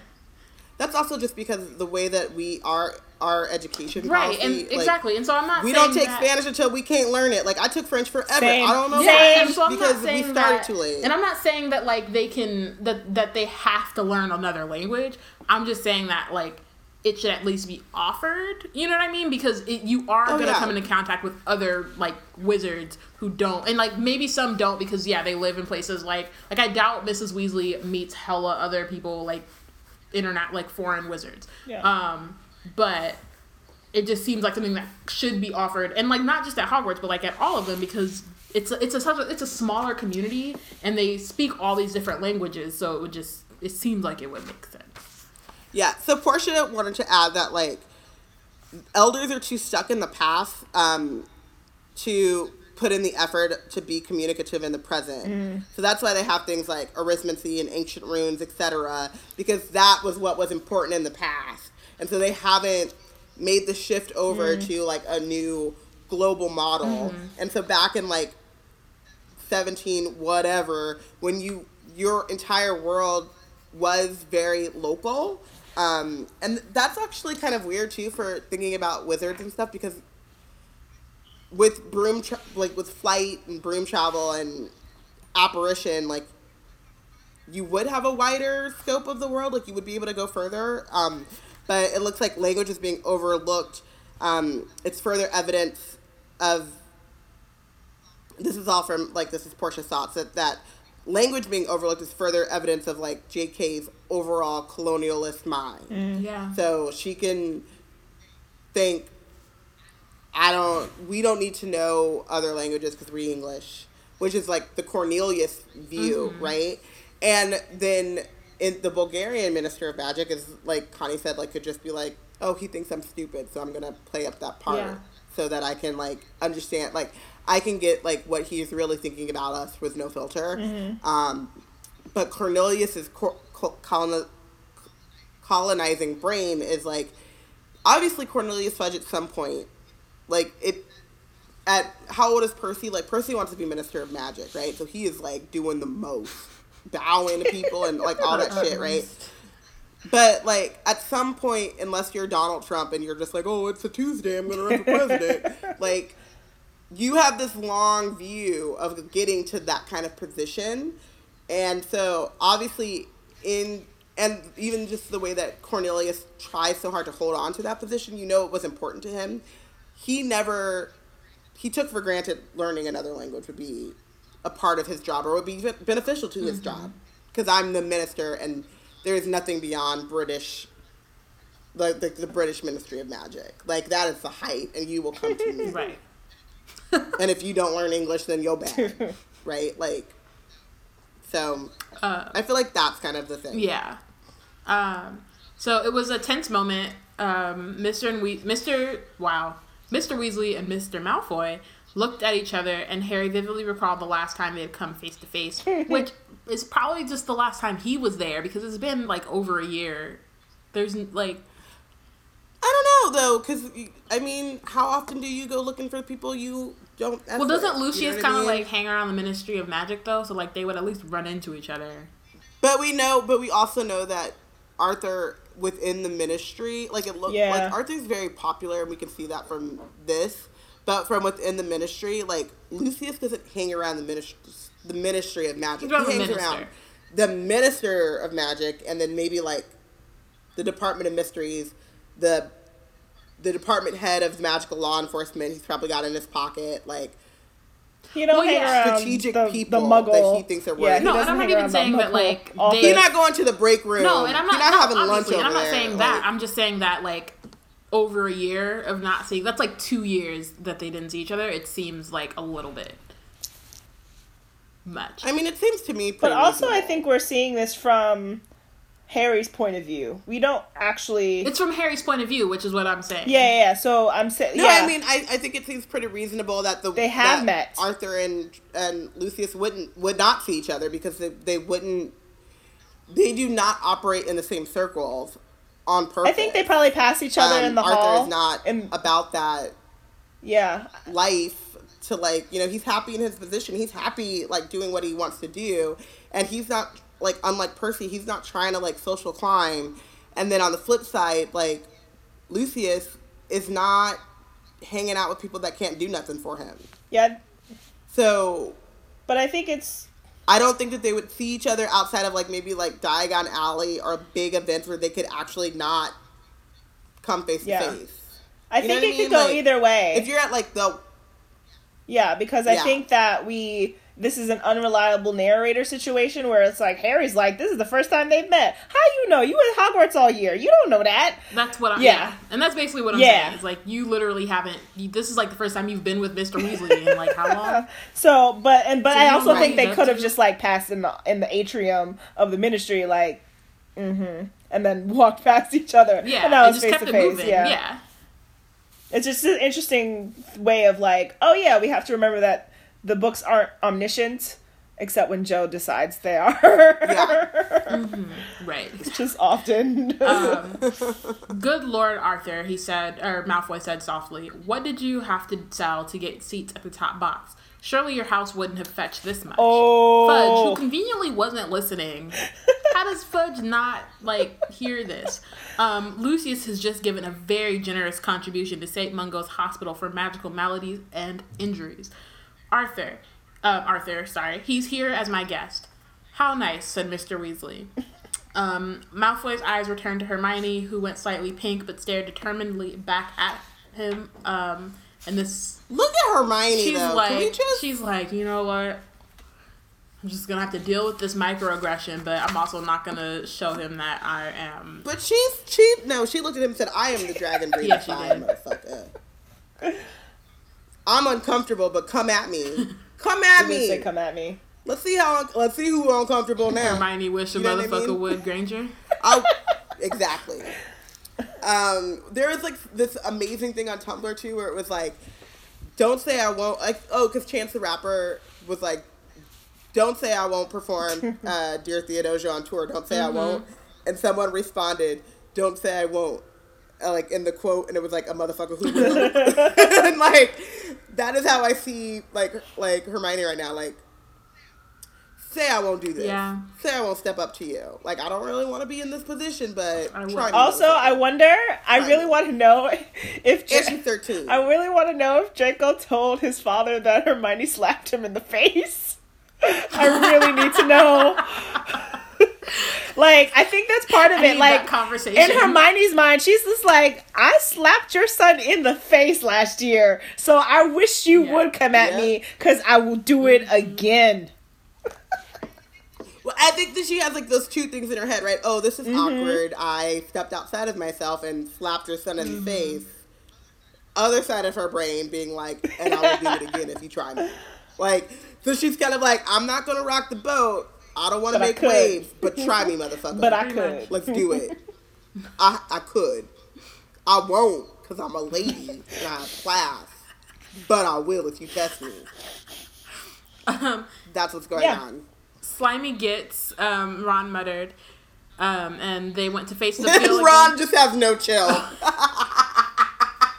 Sorry, I love that we're, like, doing, like, Hermione's being very diplomatic, but also it's like, come at me, bro. And Ron is just like, slimy bitch. Pretty much. Pretty much. Everyone ready? So Ludo Bagman charges into the box. Everyone ready? Minister, ready to go? Ready when you are, Ludo. So Ludo takes out his wand, directs it at his own throat, and says, Sonorous. And then spoke over the roar of sound that was now filling the packed stadium. His voice echoed over them, booming into every corner of the stand. Ladies and gentlemen, welcome! I think it's...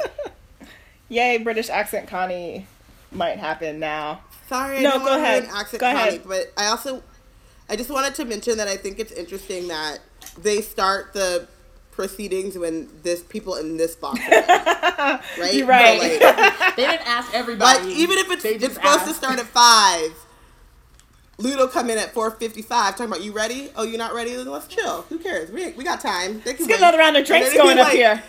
It's just, yeah. That's some black people stuff, though. It's like, you guys ready? All right, we ready to start now. It should have started an hour ago, but we ready to start. Oh my God. We ready to start. Portia being like, after my first read of this book is when I started to keep track of Harry's wand, because he clearly wasn't keeping track of his own Real. wand. Because that shit's probably gone already, and he has no idea. Shit is so real. That's real. I forgot about that. I can't. Oh my God, I forgot about it. I'm so mad, and also because I now know that I'm going to start keeping track of my wand. Same. Where your wand? Yeah. Like, where is Where it? your wand at? It's very important. Bruh. He hasn't used it yet. As All long as he chapter. doesn't put it in the back of his jeans pocket and blast off his left buttocks like Mad Eye warned. He just needs to find another place to put it. And actually... that's why it got took, actually. Wait a second. But that's why it got took, because that's where it was. Right, because it was him right here. Didn't they tell you year one? No, they didn't. That's Didn't the they problem. say They year didn't one? say nothing, so he didn't know. He doesn't find out till next year, but he just needs to keep better track in general. Yes. Ladies and gentlemen, British welcome. Welcome to the final of the 422nd Quidditch World Cup. Spectators screamed and clapped, thousands of flags waved. Sorry, this isn't even like a fun thing, but it reminds me of like, welcome to the 75th Hunger Games. It's like, oh yeah. terrible. May the odds be ever in your favor. You are about to die. The huge blackboard opposite them was wiped clear of its last message for Birdie Bot's Flavor Beans, and now showed the score. And now, without further ado, allow me to introduce the Bulgarian national team mascots. The right-hand side of the stands, which was a solid block of scarlet, roared its approval. I wonder what they've brought, said Mr. Weasley, leaning forward in his seat. Ah, Vila. What are but 100... Sorry, 1 second. Can we just take 1 second?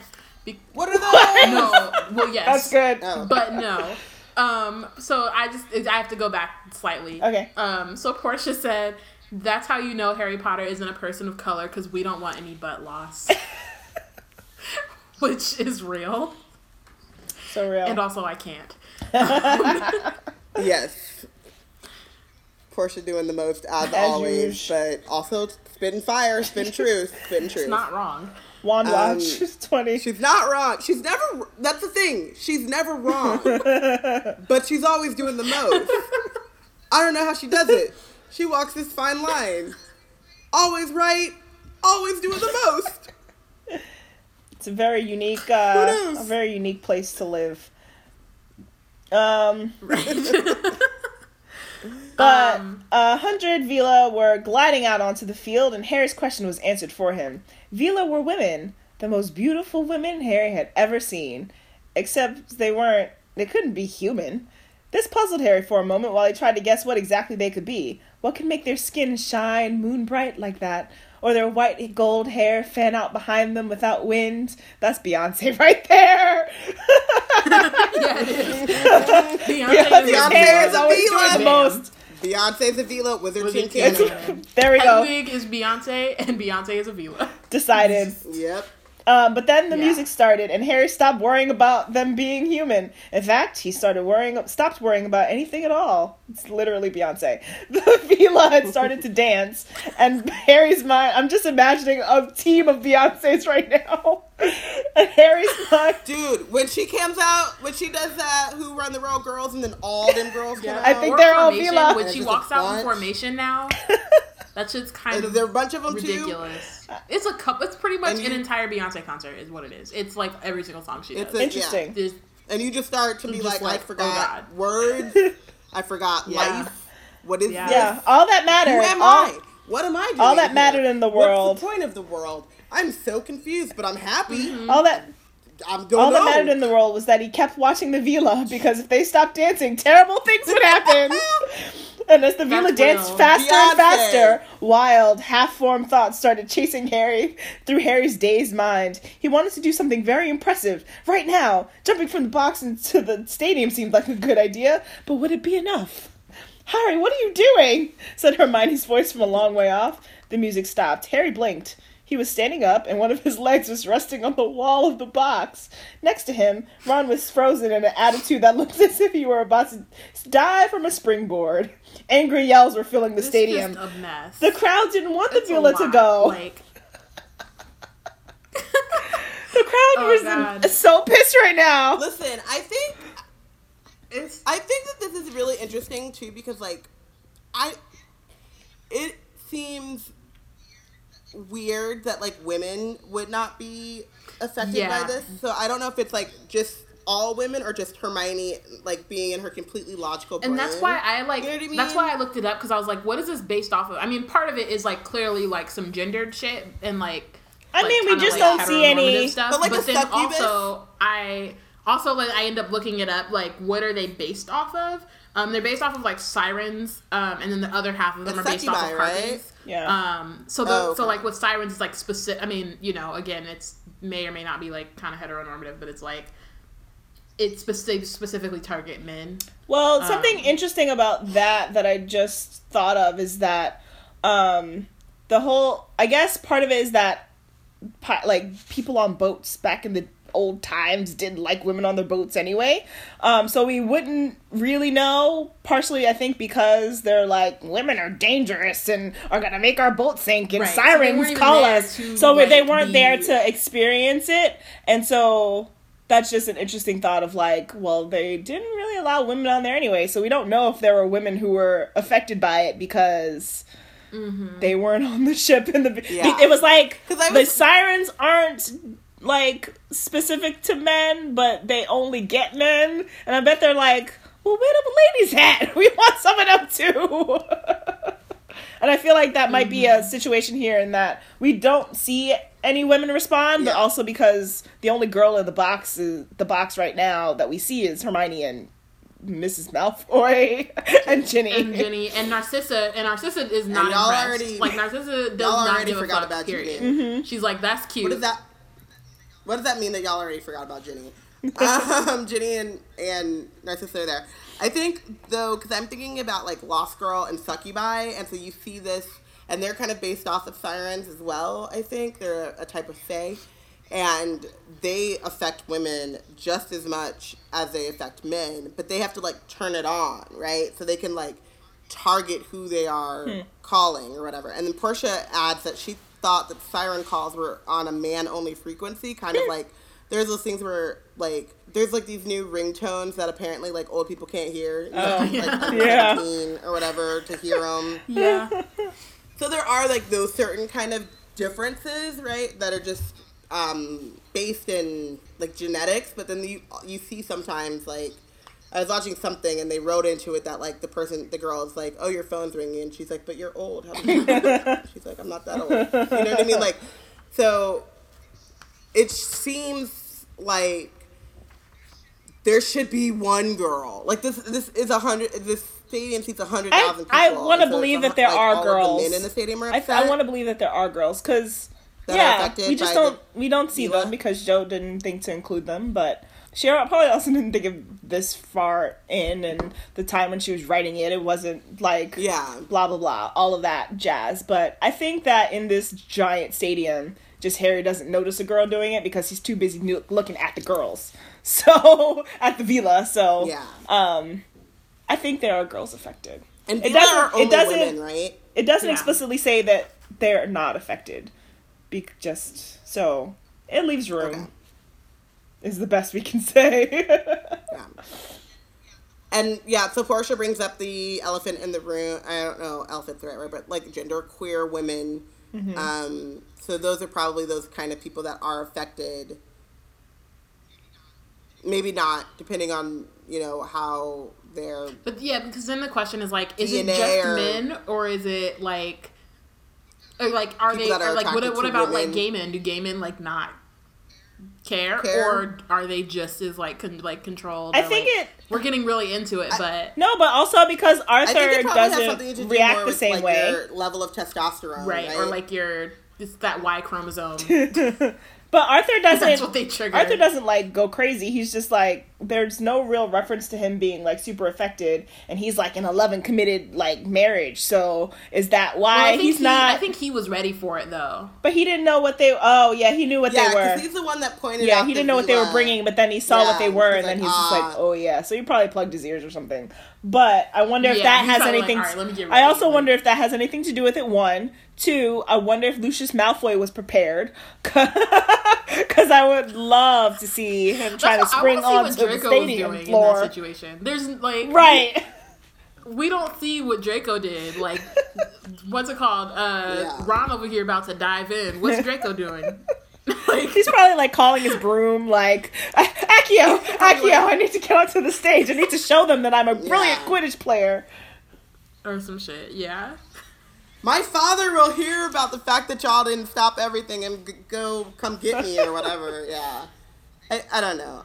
The Vila are, you know... Interesting to think about, because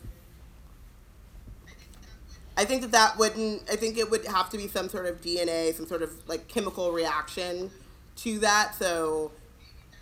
Maybe it does affect gay men, and they're all of a sudden, like, confused. Like, why am I all about this? But, you know, okay. But, I mean it's a different kind of, like, thing, though. Because it's not really... Like, Carrie's reaction isn't like, oh, I want to have sex with them. It's like, oh, I'm going to impress them. And I want to, like... So I'm going to jump off of a, like, off of the box or whatever. Like, it's not... They are Beyonce. Like, maybe that's implied that it's sexual, but it's not really. Like, the actual reaction isn't. True. Yeah, it's more like the whole kind of, I want to save them, I want to impress them type thing. I mean, I will say this. I am seemingly a straight woman, but there is this girl on BART, and I fell in love, and I may or may not have gone an extra BART stop just to spend some more time with her. I'm just saying. She was beautiful, and I wanted her to hold me. But... Oh my god. Sexuality is a spectrum, you know? I was confused by it too. I was like, I don't know she was a Vila, but I'm in love now and I have to just figure it out. She was a Vila, and she caught you in her spell.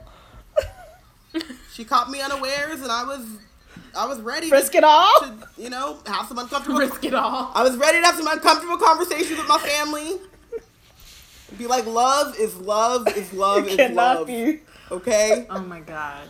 I can't. So the boys figure out that they've been had. Hermione's just like, honestly, which is used here once and overused in fan fiction. Just have to say that. And now, roared Ludo Bagman's voice, kindly put your wands in the air for the Irish national team mascots.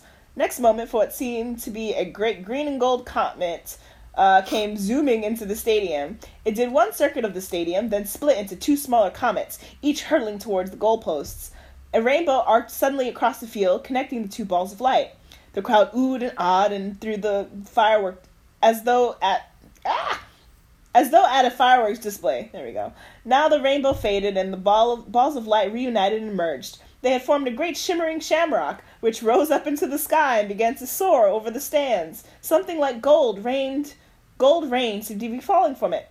Excellent! Yelled Ron as the shamrock roared over them, and heavy gold coins rained from it, bouncing off their heads and seats. Squinting up at the shamrock, Harry realized that it was actually comprised of thousands of little beaded men with red vests, each carrying a minute lamp of gold or green. Leprechauns, said Mr. Weasley over the tumultuous applause of the crowd, many of whom were still fighting and rummaging around their chairs to retrieve the gold. So, I'm trying to see if there's a reference to it explicitly being galleons. Yeah, I don't think there is, because they assume because they're gold coins that they are. Right, like maybe they just don't look at them, because I'm thinking about the fact that, like, I mean, if you're at a World Cup in another country and their currency rains down, I guess you'd want to, like, you'd be like, I'm gonna grab all this and then go exchange it. It's just, I mean, it's a magical community, so why? I mean, I don't know, I just have a lot of questions about the currency and, like, the choice of, like, it's magic and it's fake. Is there a magical EU? Right. Because Ireland is on the euro, not on the pound, the British pound system. Yeah, so that, the whole money thing is just very interesting. But is there an Ireland EU? But because it's Ireland, I would assume that they probably have a similar, it's so small, why would they have a different currency? You know what I mean? It's the same island. Or the British Isles, you know, so. Yeah, it was just a thought that I'd never had before in terms of the money situation. Because it's also fake, so, like, it could just rain down and be like, oh, snap, this is my currency. And then your neighbor got a galleon, and then the other neighbor has a Bulgarian coin, whatever the Bulgarian currency is. But it's just interesting that it's like the Bulgarians are looking at this like, you mean I gotta go to the exchange rate office now at the ministry and get this exchange? Like, that's just extra time in London I did not want to spend. These leprechauns, and then leprechauns just giving out galleons. They're not even British. So that was interesting. Yeah, that could be something. I think that makes sense that it would reflect whatever nationality you are. Kind of like the Mirror of Erised. You see what that would be made it sad. That would. Could you just like tap your galleon and turn it into whatever the like exchange rate is into something else, and you don't have to go to like Gringotts or some shit? That's even better. That would be lit. I don't think so. I mean, right. I don't think the goblins would allow that to happen because they want you to come to Gringotts because they're who they are. That makes sense. Yeah. So Ron gives Harry the gold for the omninoculars, and now you have to buy me a Christmas present. Ha! Love Ron. The leprechauns disappear, and now, ladies and gentlemen, kindly welcome the Bulgarian national Quidditch team. I give you Dimitrov, or Dimitra. I don't do, like, these names are just, yeah, these names are difficult. So I'm gonna skip past them. So they all come out, and Victor Crumb comes out. That's him, yelled Ron, following Crumb with his omninoculars. Harry followed closely with his own. Victor Crumb was thin, dark, and sallow-skinned, with a large curved nose and thick black eyebrows. He looked like an overgrown bird of prey. It was hard to believe he was only 18. And now, please greet the Irish national Quidditch team. So they all come out. They all have firebolts because Harry's like, ooh, I have one of those. And here we have, all the way from Egypt, our referee, acclaimed chair wizard of the International Association of Quidditch, Hassan Mustafa, who might be the only brown person we we meet in I maybe believe the series besides, like, Middle Eastern Brown. Maybe. Seems about right.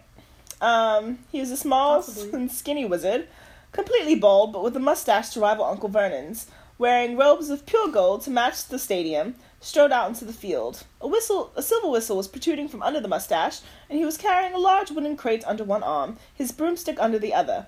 Harry spun the speed dial on his binoculars back to normal, watching closely as Mustafa mounted his broomstick and kicked the crane open. 4 balls burst into the air, the scarlet quaffle, the 2 black bludgers, and Harry saw it for a brief moment before it sped out of sight, the minuscule winged golden snitch. With a sharp blast of his whistle, Mustafa shot into the air after the balls. "They're off!" screamed Bagman.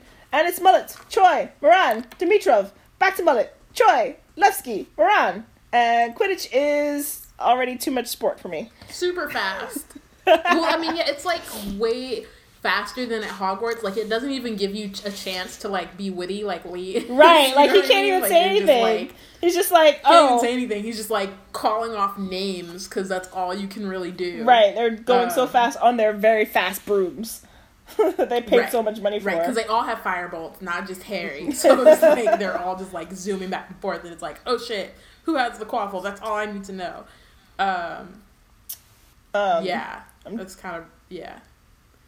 Okay, so I'm going to the game is happening really fast. Harry slows the game down on his binoculars, and he's just like, wait, I don't understand. How are they scoring? The other team has the quaffle. But Hermione's like, Harry, if you're not going to watch at normal speed, you're going to miss things. This is Hermione, who doesn't even, like, really care about sports like that. She's, like, dancing in the air. Fam, you're watching she it in is slow motion. lit.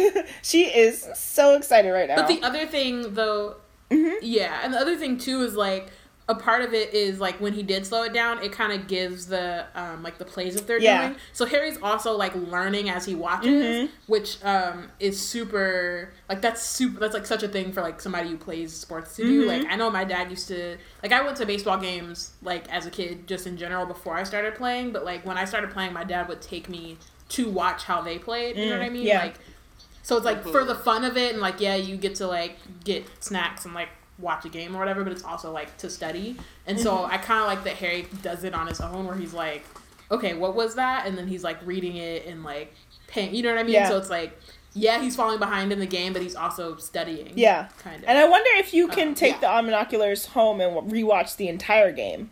I feel like that should be allowed. Yeah, that's what I was wondering, too, because normally, like, when you do things like what Brianna's saying is, like, studying the game, you watch it later on tape, and you can slow down and stop and things like that. But, like, doing it live as it's happening is too difficult, and also you miss a lot of stuff. So, it also reminds me kind of the differences between, like, like I said, like, high school versus college versus pros. You know what I mean? Like, it's always, they're bigger and they're faster. Like, the rules don't change that much, but they're bigger and they're way faster. And so that changes how the game happens. Yeah.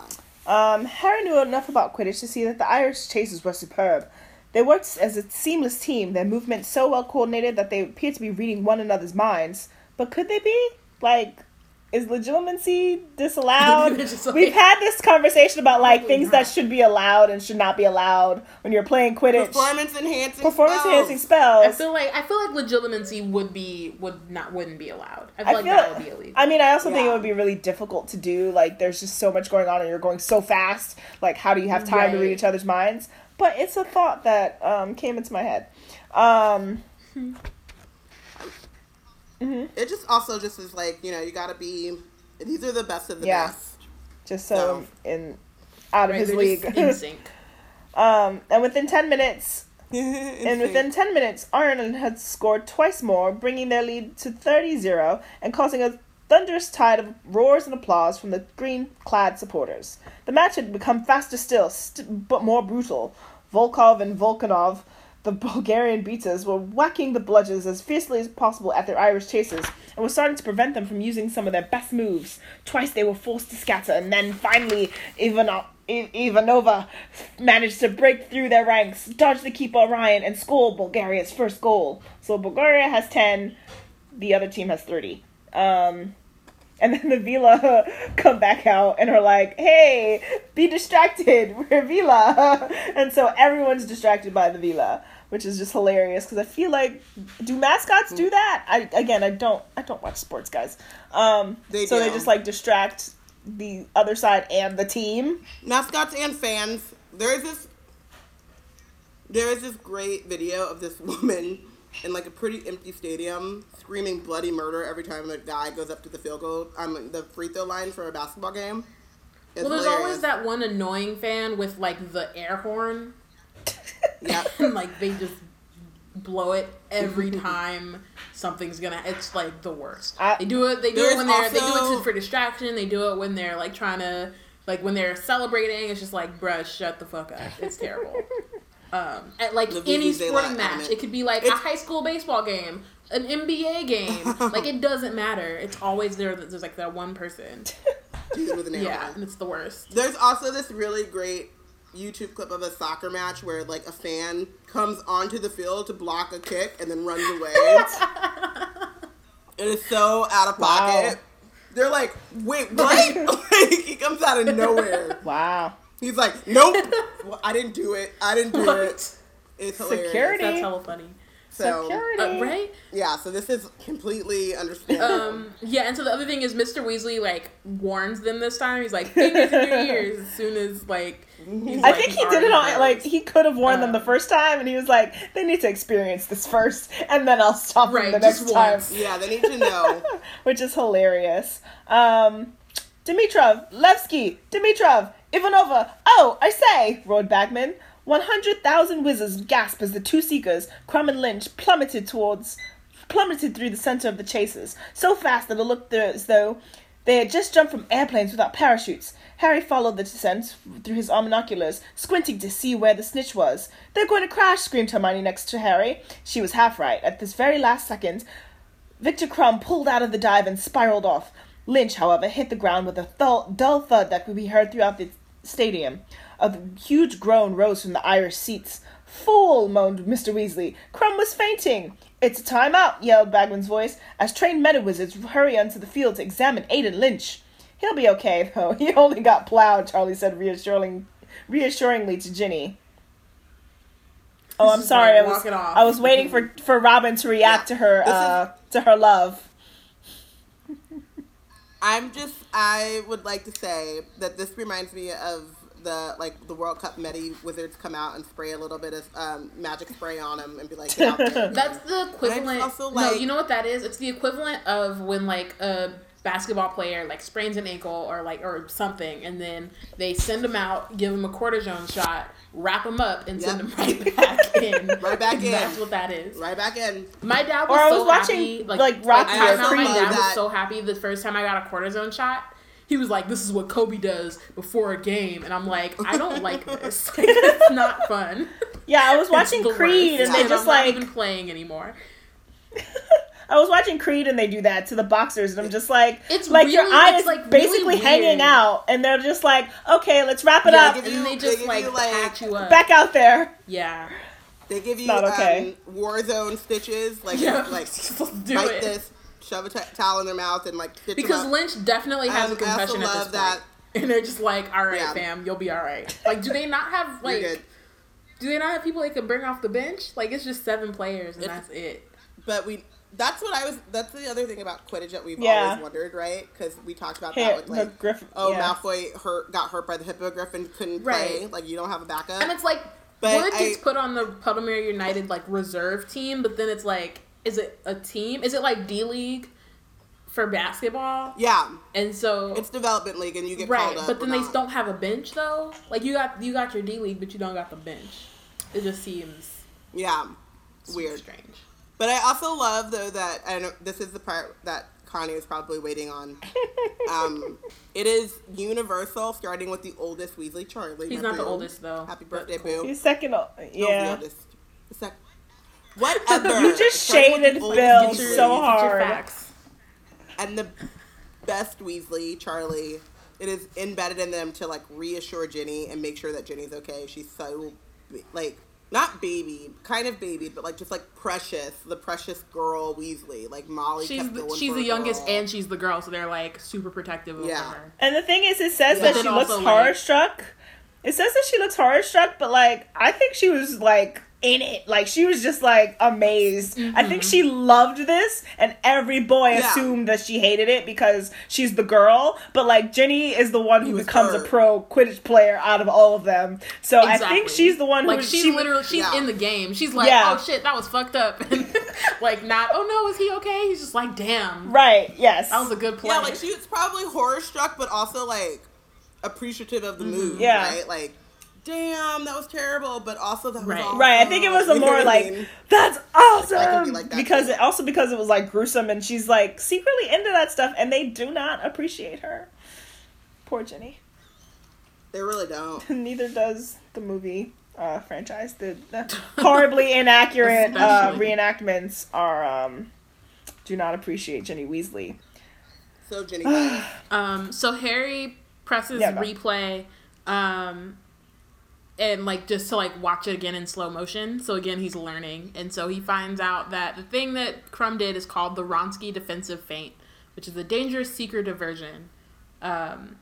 Which is like, because it's specifically seekers, like that's the other thing. Like with the other stuff, he was slowing it down to watch, but he's not a chaser. Versus in this moment, he's like, I'm a seeker. I'm gonna figure out what he did, and I'm gonna use that shit. What was that? So, I gotta do it. And we will see this again. He's like, that was dope as fuck. Basically. First time I get back to my broom, that's what I'm doing. I kill Fireball right now. I'm going to do it right now. The viewers are telling me to. Exactly.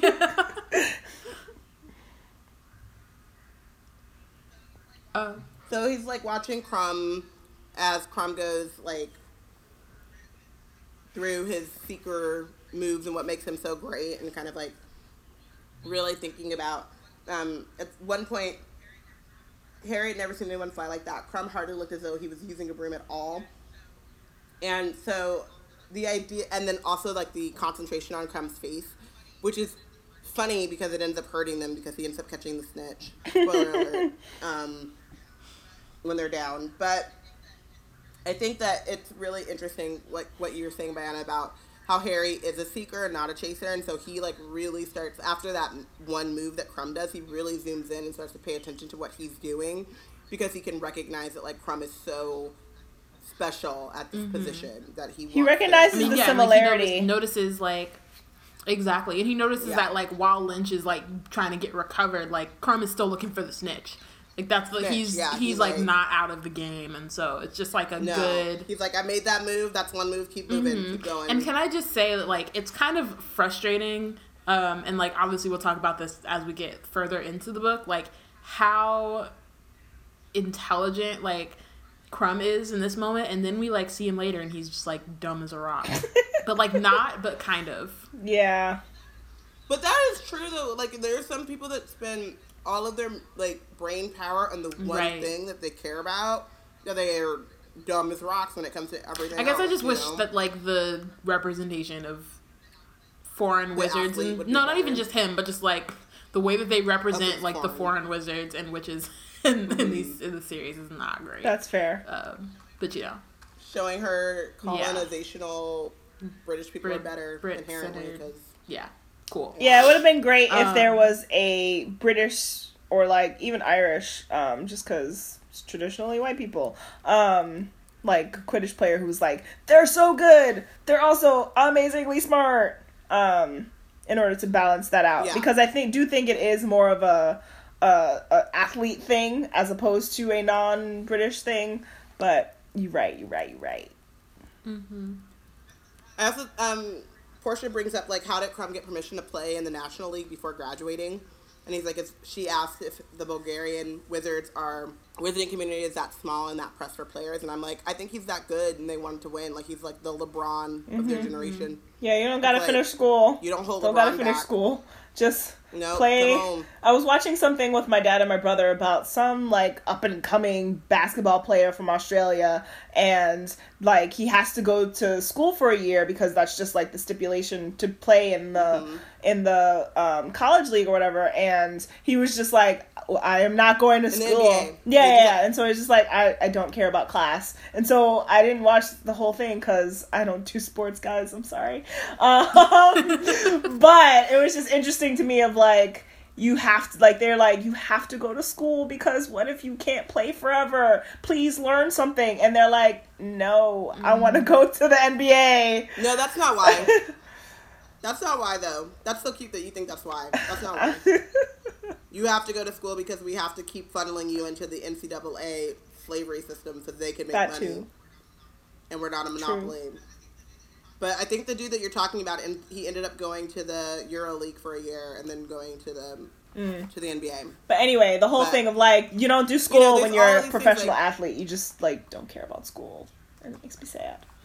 Well, it's not that you don't care about school, but if you have a limited amount of time in your life to be a professional athlete, and like that's what my brother was saying. It was just like, I just want to do it faster. By the time you're 30, like, and if you go to school and you play basketball at school and you get hurt in that 1 year, like, all of your money, and like a lot of these kids don't come from anything. This is way off of topic. But we could still think about how that could possibly be with prom. We could think about how. You only, like, as an athlete, like, it's so based on your physical prowess that you take advantage of, like, because I can go to school afterwards. I can go to school when I'm 30 and then start my career again because I retired when I was 25 with a crap ton of money. You know what I mean? But, like, you can only do these things at a certain time in your life, and so you want to make sure that you're at your peak. Mm-hmm. Okay, so we should keep going because we are over 2 hours now. Which is just what happens. It's our life. So Lynch got to his feet to loud cheers from the green-clad supporters, mounted his firebolt, and kicked back off in the air. Mustafa blew the whistle again, and so the game starts back up after 15 more fast and furious minutes. That's funny. Ireland. The fate of the furious. I know. I'm just saying it's funny. Why are there so many of those? Never mind. The fate of the furious. No more tangents. Lies. Ireland had pulled ahead by 10 more goals, which they're just scraping. That's crazy. They were now leading by 130 points to 10, and the game was starting to get dirtier. So what the funny thing is, like, this is how you play a dirty game, not like the Slytherins who are over here, like, grabbing people's heads and shit. Like, you still have some chill within, like, intensifying your, like, playing. So, I mean, but also there are a lot of fouls in this, too. Because what happens? Oh, we don't even know what happens. The Bulgarian keeper, Zograf, flew out to meet Mullet. But whatever happened happened quickly. And there was a scream of rage from the Irish crowd, and there was a foul. He cobbed her. I don't know what that means. Excessive use of elbows. That's what happens when I turn the page. Duh, Biana. So he just elbowed her, which is like, that's some like soccer shit. So there's a penalty to Ireland. So basically, like, this is happening, and then like the Leprechauns and the Vila are just like warring it out, antagonizing each other. So the Leprechauns dart together to form the words "ha ha ha," and the Vila on the other side of the field leapt to their feet, tossing their hair angrily and starting to dance again. So basically, it was like ha ha ha, and then Beyonce got up and was like, "That was the Who Run the World girls moment."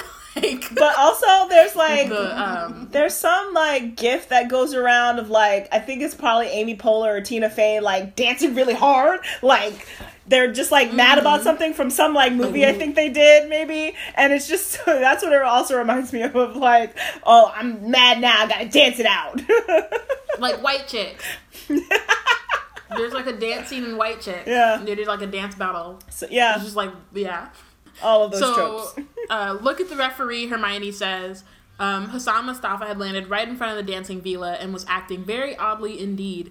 He was flexing his mustaches and smoothing his mustache. Oh, no, sorry. Flexing his muscles and smoothing his mustache excitedly. I was like, that doesn't make sense.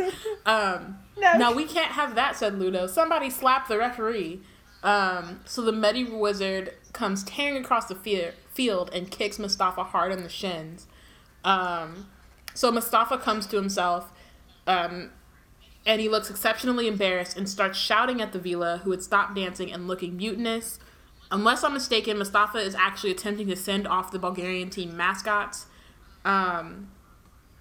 So basically, this is just some, like, masculinity ass shit. This is some Ooh, you're right. Men. Yeah. Ooh, the women are distracting like, how dare us. You seduce me. The women are distracting us. We must get them off the field. Now I'm trying to throw you out of the game. Like, because I'm embarrassed. This is some fragile ass shit. You embarrass me. It's fragile masculinity is what it is. It's not like, oh, you distracted me from that kick. It's like, oh, no, you embarrassed me. I didn't fool myself. You got to go. SMH. So, now there's something we haven't seen before. Oh, this could turn nasty. It did. The Bulgarian beaters landed on either side of Mustafa and began arguing furiously with him. Gesticulating towards the leprechauns, who were now gleefully forming the words he he he. So Mustafa was not impressed, and then like jabbing his finger, telling them to get into the air. And when they didn't, he gave 2 penalties to Ireland. And so at that point, the beaters on both sides were acting without mercy. Volkov and Volkanov. In particular, seemed not to care whether their clubs made contact with bludger or human as they swung them violently through the air. So it's just like a lot of fouls and like everybody's just like trying to win. At this point, like Bulgaria has a lot to go if they're gonna win, so they're just trying. I think they're probably just trying to like stop them from like scoring at this point. Just like kind of because the other thing is like if they stop them from scoring and then they get maybe like 2 more points, then if Crumb gets his next, they can win. So they still have a chance. It's just like not. Yeah, it's not looking good. A great one. There's another foul, and the leprechauns rise into the air again, and this time they formed a giant hand, which was making a very rude sign indeed at the Vila across the field. It's like, hilarious. Like, it's a children's book, but like, bruh, like, come on, fam. Like, a very rude sign indeed. Okay. Sometimes you got it. Yeah. Ron, loved it because Ron loved it because he's the one who loves that. The leprechauns are trolls. Yeah. Pretty much. Accurate. At this point, the Vilas lost control. Instead of dancing, they launched themselves across the field and began throwing what seemed to be handfuls of fire at the leprechauns. Their faces were elongated into sharp, cruel-beaked bird heads, and long, scaly wings were bursting from their shoulders. And that, boys, yelled Mr. Weasley, is why you should never go for looks alone. Yeah. There's something... It's true. Life lessons. It's very true. There's something, like, weirdly problematic about the Vila. Yeah. That, like, don't really want to go into right now because we're, like, way in. You know what I mean? Like, we gotta finish, but... Yeah. Yeah. But also... Yeah. But also, these boys do not listen to this lesson that he gave them in this book. No. That's true. That is true. In this book, this is like, don't go for looks alone, boys. What do? Go to the Yule Ball with the Patil twins based on their looks alone. Boys. Yeah. So Ministry wizards flooded onto the field to separate the Vila and the leprechauns, but with little success. Meanwhile, the pitched battle below had was nothing to the one taking place above, which is like the cool thing. Like they don't have to stop the game, right? To like stop the fight. Like the fight is still. The game is still going on because they're flying. So that's kind of lit. Hey, the people on the ground on the courtside seats are like, "Ooh, I have something to look at now. I'm not gonna strain my neck to look at the game. I'm gonna just watch this fight. Some action. Just rest my neck a little bit." Ireland scores again, and the game recommences. The Irish beater Quigley swung heavily at a passing bludger and hit it as hard as possible toward Crumb, who did not duck quickly enough, and it hit him full in the face, which is unfortunate. There was a deafening groan from the crowd, and Crumb's nose looked broken, but Mustafa didn't blow the whistle. He was distracted because one of the Vila was throwing a handful of fire and had set his broom tail alight. How is this allowed? I'm wondering, like, how high it goes, like the fireballs. Also, like, low-key, like, if I could just throw fireballs at men who got on my nerves, that would be lit. Literally. Right? Like, if that was an option, like, if you got mad and then you just were able to, like, throw fire, like, that would be kind of lit, to be honest. Literally. Mm-hmm. Yes. Yeah. Yes.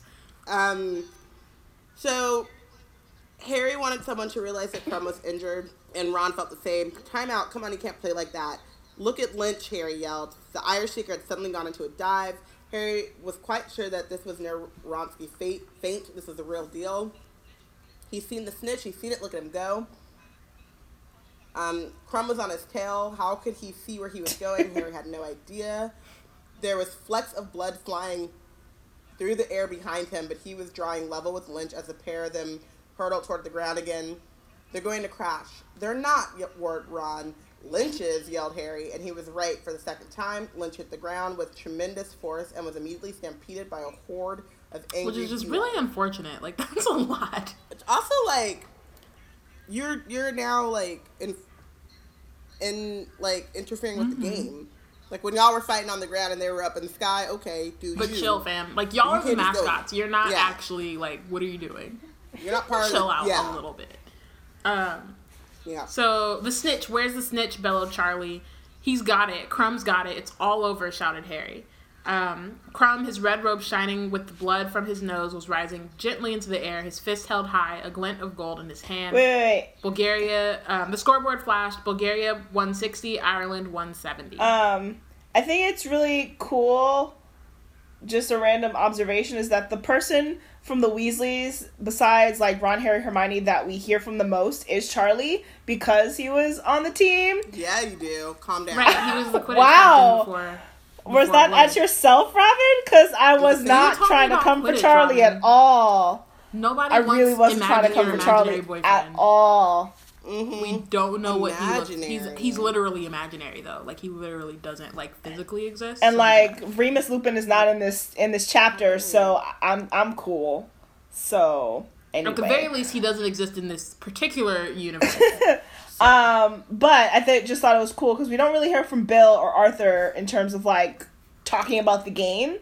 The game. We don't hear from Percy right. at all. Percy and so it's just like a cool, like, care. Oh, hey, the person who talks the most is Charlie because he cares a lot. Even though I think Bill probably, like, enjoys Quidditch, but Joe doesn't have him, like, yelling stuff. Anyway. And Fred and George, who, like, are probably on the other side of the box, maybe? I don't know. They're probably just, like, further down. I feel like Bill, Fred, and George, like, enjoy the game, like, spectators, but there's something to Ron, like, the people that we really hear from, Ron, Harry, and Charlie, and then a little bit of, like, seeing Ginny, like, grabbing on and being real. Those are the four people that are really into Quidditch. And then I think Hermione, just from an analytical, like, perspective of, like, liking to learn. And then seeing, being, like, the Quidditch, unfortunately, beyond the girl. Like, yeah. And kind of being the girl of, like, they're gonna crash. Like, a lot of her dialogue is kind of like, ah! she doesn't really know what's going on. The non-sporty one. She's me in this situation. I'm Hermione, like, no, they're gonna crash. What's happening? Except Hermione knows what's happening because she just knows. And I'd have been like, honey, shut up. It's shit going down right now. I need to focus. Stop asking me questions, Hermione. You know how Quidditch is played. Come on. Portia says that Percy's probably trying to figure out how to become indispensable to Crouch for the duration of the game, and I think that's true. And he's over there, like, sucking up. Crouch hasn't shown up, which is another aha thing. But also, he's in the top box with the Minister of Magic. This is a networking opportunity for him. Mm-hmm. Right? He got his LinkedIn contact out. He's passing out his business cards. Business cards. That's what he's doing. He's like, let's link up after Percy this. Weasley, assistant to the, what's it called? Right? Like, I imagine that, like, I imagine the Fudge is like reacting to the game, and whatever he says, Percy says the same thing after, like, yeah, I noticed Moran did that, and it's just like, oh snap, he's seen the snitch, yeah, he saw the snitch, what do you think about that, minister? Like, he's just sucking up so hard. He's sucking up so hard right now in this scene somewhere. I can't be mad at him though. I mean, you know, get on your hustle. Gotta climb the ladders. Get on your hustle. Ireland wins. So Badman Crumb gets shouted. the snitch, but Ireland wins. Still, I don't think any of us were expecting that, except for the twins. Yep. What did he catch the snitch for? Ron bellowed. He ended it when Ireland were 160 points ahead. The idiot. He knew they were never going to catch up. The Island Chasers are too good. He wanted to end it on his terms. That's all. Harry shouted back, and like, so Harry like understands that. I think that that's also interesting too, because Crumb is, I read it kind of like, he's bleeding, he's tired. It's like, fam, it's been, let's just end this shit. He's 17. I got homework in the morning. Like, y'all ain't got nothing to do, but like, I got stuff, like, you know, like, I gotta go back. I gotta train for this tournament that I've sort of heard some rumors about. Punk-ass Quidditch game. Yeah. Because I can't remember, like, I think other people, like, I can't remember if any of the other students knew, and not necessarily like, Hogwarts students, but, like, there were rumors that this, like, the Triwizard Tournament might be happening this, like, year. So, I wonder if Crumb was like, look, I got something else I got to, like, take care of home. Logistics for that, too. Mm-hmm. Right? Because, like, they actually have to go somewhere. They, like, Hogwarts, they can afford to not know right away because they just go to school versus, like, Beauxbatons and Durmstrang, they actually have to go to Hogwarts, which is, like, a different... And they have to, like, figure out, like, the classes. Yeah. And stuff. Like, y'all just can't, like, not learn in this tournament. So, who's going with you and all that stuff, and are they taking classes with whoever, how to credits transfer, those things. I also think it's interesting, though, thinking about Crumb's intelligence, because the Triwizard Tournament, you need to be pretty, you have to have some intelligence, right? So he's not all muscle and athleticism. True. He's got something else going on there. That's true. Because, I mean, like, even what he did in this moment was like a strategic move. Like, it was smart. Yeah. He was just like, right. He was very brave, wasn't he, Hermione said. He looks a terrible mess. And this is like, oh, she's getting into him. What got me was when he said, like, that he was very brave. Like, that, like, those are the kind of things that get Hermione, not like, oh, how he looks, or like, oh, he plays Quidditch, great. Wonderful. Like, no, he was brave. Also, I think because Hermione being the sane one out of the trio is always like, I get those feels, bro, when you're like, y'all are a mess, and somebody gotta stop this. Like, this, we ain't gonna win. It's gotta be over, you know? And I'll take the blame. I think that's what she's thinking, kind of reminiscent of when she told on Harry about the broom, and they were mad at her, but she's like, Sirius obviously sent this broom, y'all, like... Right, that's Hermione's kind of bravery. Somebody gotta say something. Yeah, so I think that really makes sense to, like, who Hermione is as a person as well. Accurate. So, yeah, so the game is ended. Crumb lands in a swarm of Mediwizards, blast a path through the still battling leprechauns and Vila to get, like, the game is over and they don't even know. Riots. That's why Crumb ended it too, because he was like, riots in the streets. Just turned into like a post game. It's a post game riot. Yeah. Yep. So Harry put his omnioculars to his eyes again. It was hard to see what was happening below because the leprechauns were zooming delightedly all over the field. But he could make out Crumb surrounded by Mediwizards. He looked surlier than ever and refused to let them mop him up. The team members were around him, shaking their heads and looking dejected. A short way away, the Irish players were dancing gleefully in a shower of gold descending from their mascots. Flags were waving all over the stadium. The Irish national anthem blared from all sides. The Vila were shrinking back to their usual beautiful selves, now though looking dispirited and forlorn. Velvis fought bravely, said a gloomy voice behind Harry. He looked around. It was the Bulgarian Minister of Magic. "You can speak English," said Fudge, sounding outraged, "and you've been letting me mime everything all day." Vel, it was very funny. Vel, it was very funny. The Bulgarian minister shrugging. Love him. Which is real. It's like, you didn't ask, so I just let you go right ahead. You started miming and I just let you go with it. Cause you look like you were having fun. Entertaining. It was entertaining for me. I don't have exactly. It was entertaining. Literally don't have cable because wizard. Because it was outlawed too. They don't even want them to have cable. Pottermore facts. Was that a? It's on Pottermore. Sorry. They let them have radios but not television because they were too afraid that like Muggles would find the channels. Huh. All right. Interesting. Yeah. And as the Irish team performs a lap of honor flanked by their mascots, the Quidditch World Cup itself is brought into the top box, roared Bagman. So the top box was magically illuminated so that everyone in the stands could see the inside. Squinting toward the entrance, he saw two panting wizards carry a vast golden cup into the box. Damn, they couldn't, like, apparate up there. They really had to run all the way up the stairs. I hope they were, like, at least just maybe, like, a floor down and they could, like, kind of take their time. Because that would be super whack if they had to run up all them stairs. Maybe it's just a really big trophy. It was vast golden cup, so even going up one flight of stairs. No, that's what I'm saying. I'm just saying, like, comparatively, like, are they, like, keeling over, like, dying, or are they just, like, a little out of breath? Yeah. They handed it to Cornelius Fudge, who was still looking very disgruntled that he'd been using sign language all day for nothing. Let's have a really loud hand for the gallant losers, Bulgaria. So the Bulgarian players come in. They come to shake hands with their own minister and then with Fudge. Crumb, who was last in line, looked a real mess. Two black eyes were blooming spectacularly on his bloody face. He was still holding the snitch. Harry noticed he seemed much less coordinated on the ground, which is real. Like, sometimes people are just, like, born to, like, yeah. And, like, in this case, like, just born to fly, like, not to walk. But also, like, it's also, like, that feeling of when you get off a roller coaster and you, like, really can't walk for a quick minute. You're like, wait, the ground feels weird. Right. It might be that, too. This? He has flying adrenaline. He's like, wait, it's the I'm ground. also mad, though, that Bagman called them gallant losers. Like, you couldn't call them second runners up. Like, they were in second place of an entire World Cup. Like, can you give them a little bit of credit? They lost. What is second place? You didn't win. Second. You ain't winning. Second lead vocalist, guys. Second lead vocalist. Right. Okay, so he looked slightly duck-footed and distinctly round-shouldered, but when Crumb's name was announced, the whole stadium gave him a resounding, ear-splitting roar. And then came the Irish team. Aidan Lynch was being supported by Moran and Connolly. The second crash seemed to have dazed him, and his eyes looked strangely unfocused. Because he has a concussion and needs to go to St. Mungo's. Like, they over here carrying right him. Away, yo. Where's the concussion protocol? He gotta go.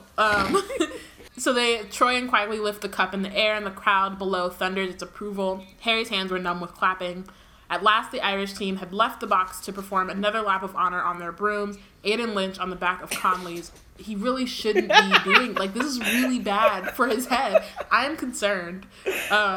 Like, dude. Also, this is his second, because he, like, had a concussion after the first and then was flying one, around. And then again. Yeah. And then had to do another feint, and, like, that's why he couldn't catch the snitch. Like, couldn't see. Dude. Boy, has a I'm pretty sure he's thrown up. I'm pretty sure he's thrown up on the field 3 times. There's no way he hasn't thrown up on the field at least 3 times. He's there, like, spinning him. He's flying in circles. Where's homeboy who Will Smith played in that movie? Like, why is he not on this? Tell the truth. Tell the truth. This is, like, really, like, yeah. Best headcanon of the day. It's just like, there's a wizard out there in the stadium right now taking notes on concussions of Quidditch players so that he could break it all open later. It's like, I'm gonna tell the truth. And then the International Association of Quidditch is, like, on his ass. Like, no. He's trying to make a movie. 2 things in this world: Quidditch and God. Like, no. He's trying to make a movie about this. He's trying to put it in the paper. It's not happening. It's All right, the Daily Prophet won't print it. They're getting paid. So Bagman pointed his wand at his throat and muttered, "Quietus." They'll be talking about this one for years, he said hoarsely. A really unexpected twist, that. Shame it couldn't have lasted longer. Yes. I owe you how much? For Fred and George had just scrambled over the backs of their seats and were standing in front of Ludo Bagman with broad grins on their faces, their hands outstretched. know. What they tapping into? Kind of insider trading. They must know Crumb. I feel like that was like when I think about it, that was actually a pretty good prediction, right? Because like Crumb is like the best seeker, like that's already sure. Yeah. But clearly, like I think Charlie said it like earlier in the year, in like the chapter before, that like Ireland has the better team, but Crumb is the best seeker. So it made sense. It makes sense that they would win, but Crumb would get the snitch. Yeah. If like. Portia said the twins, because of their superior divination skills, should be teaching the class instead of children. Yep. Or at least teach. Yeah, they need an apprenticeship. This is true. true. I'm not mad about that. That's a good thing. All right, so MVPs. I initially like somehow forgot about like the whole thing game that happened and like forgot that those were actual characters. So I initially made Harry my MVP and it was like nobody did anything in this one. But I changed it to Crumb because I saw Portia's and that makes way more sense than Harry. Like, Harry didn't do shit. So I say Crumb. Yeah. Okay, so you said Crumb. Portia also made Crumb the MVP. I think that I made Winky the MVP just because she's up there that whole match. Homeboy never showed up. I mean, he wasn't... She'd been sitting there scared. I mean, he was never going. But... He was never meant to, but... Well, yes. Yeah. But... Still... That's fair. So, I'm gonna piggyback on that because I don't know. Because nobody does anything and sports is just like, so I'm gonna go with Winky because she's facing her fears. She's doing what she was told. She's just very committed. She's committed. I'm halfway happy that you agreed with me and then upset because you're like sports or whatever. It's just, it all goes over my head. So like, am I supposed to say that the Irish team is the MVP? Crumb, he did his thing. That's cool. But I'm kind of like, alright, like you got a bludger to the face. You need to get your face fixed. So, yeah. It's very true. All right, who we benching? So I initially just said Crouch for the same reasons that you made Winky the MVP. Like, he really just made her sit up there. Mm-hmm. But, yeah, and then never showed up, which obviously he was making her to, obviously he was making her, watch, what's it called? Obviously he was making her watch Barty Crouch Jr., but still, he could have done that. Right. Instead he was waiting for someone who never showed up. I don't know. He could have figured it out. And then, which is hilarious, it's kind of a twist because initially I made Harry my MVP. I'm going to bench him for not keeping an eye on his wand. Applause. I know this Quidditch match is happening and shit. Applause. But also keep an eye on your shit. Yep. That's fair. Yeah. All right, so Portia wants us to, note her vote. No voter suppression here. Okay. She also made the twins MVP. Oh. So the twins and Crumb are Portia's MVP. I messed up. My bad. I benched a couple people. Are you guys ready? Sit down. Oh, dear. Get comfortable. The Malfoys are benched because they're the Malfoys and they're in the chapter. Wow. Crouch is benched because of the things that Biana just said. And Bagman is benched because he's about to legit swindle some teenagers. Children who he shouldn't have took their bets in the first place because their father said no. And now he's about to stiff them when they rightfully won. Yep. So, Autumn gotta sit.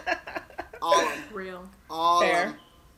I bench Barty Crouch Jr. for being a creeper and a jerk and a murderer, but mostly for being a creeper and a thief. You're not a thief. Thief! He's a thief. Mm-hmm. Yeah. And we have to also note that Portia has made a whole new category. Oh, wait, but first, who did she bench? She didn't say. Oh. Portia benched Lucius Malfoy. And then took it upon herself to say, hey, Wizard team, we need some more options here. So this week's Petty Award. Oh. She said it like this is going to be an ongoing feature. This week's Petty Award goes to the Bulgarian minister. I kind of like the idea of having a Petty Award. I love me some good Petty, and I agree with the choice. Yeah. I mean, Crouch won last week for Petty. Weatherby. So, are we adding that? Now we have MVPs, Bench, and Petty awards. I mean, maybe they don't happen every chapter, but when like there is an outstanding amount of Petty, we have to call it out. We have to give props for props. I feel like there was another occasional category, but now I don't remember what it was. But there was like another episode where like, oh, this is a special category. We'll do it every once in a while, and now I don't know what it was. We had the Golden Bench, which was Marge. It's like, you're never going to show up again, but you got to take all the seats. You really showed up and showed out. I think the Golden Bench Award is the only thing that we've ever done. I think also my MVP is our decision that Beyonce is Avila. I think our Wizard Team canon that Beyonce is Avila is my MVP for this episode as well. I mean, the more we read the chapter, the more and more sense it made. It just made so much sense. It just is really accurate. She uses fire in her shows. Yeah. Yeah. Mm-hmm. And there's those pictures of her at the Super Bowl when she was really getting in it, and they're not flattering, and she shut the internet down and took them off. Mm-hmm. Yeah. She has golden hair. You know, she can sometimes really light. And attractive once pushed. Mm-hmm. I'm down with this. Yep. Bam. Gonna tweet it. Thank you for listening. Next week we will be discussing Chapter 9 of Harry Potter and the Goblet of Fire, The Dark Mark. So it goes down really early, y'all. This is early as fuck. It's about to go down. Before midnight? Is it before midnight, guys? Right. It's not even midnight. It's before midnight. What is this? Before midnight. Go down before midnight. Listen. Wizard Team has a bedtime. Shit gotta go down, and it gotta go down before midnight, because we gotta be in the castle. Yeah, so it's true. If the shit going down, it better go down before midnight, because I gotta go. Gotta put my bonnet on. Gotta get my robes on. Exactly, right? Twist my hair up. Yeah. Got shit to do. Yeah, twist my hair up. Real, though. Shit Make can't sure just go down randomly. to read and follow along, and let us know who you think is the real MVP and who is benched for the chapter. If you want to join the conversation on Twitter, at us at We Black and Nerds, use the hashtag Wizard Team. Y'all know the drill. Make sure you get those votes in, because we want to know what you think about these characters. This chapter, this match, Crumb, Charlie. Actually, I don't want to know what you think about Charlie. Keep it to yourself. Nobody asked you. Wow. Just coming at people real strong. So there. I just really wanted to point out a positive thing about Charlie, and you just came at me. It came up my throat. I don't want to. I'm a little traumatized. I don't want to hear it. Remember that one time you said Rob? Remember that one time, Connie, when you said Rob was petty, and then Robin read it as pretty, and she flipped out. I was like, "Girl, it's not wrong. He is petty." She's like, "Stay away from my man." Like before Charlie, that was some shit. Yeah. Listen. Yeah. Robin has redhead feels, clearly. So. She really does. I really do. Yeah. I really, really do. I'm really upset about it. All right, we will see you guys next week. I gotta go get my puppy. Yay. Bye. Da, da, da, da, da, da.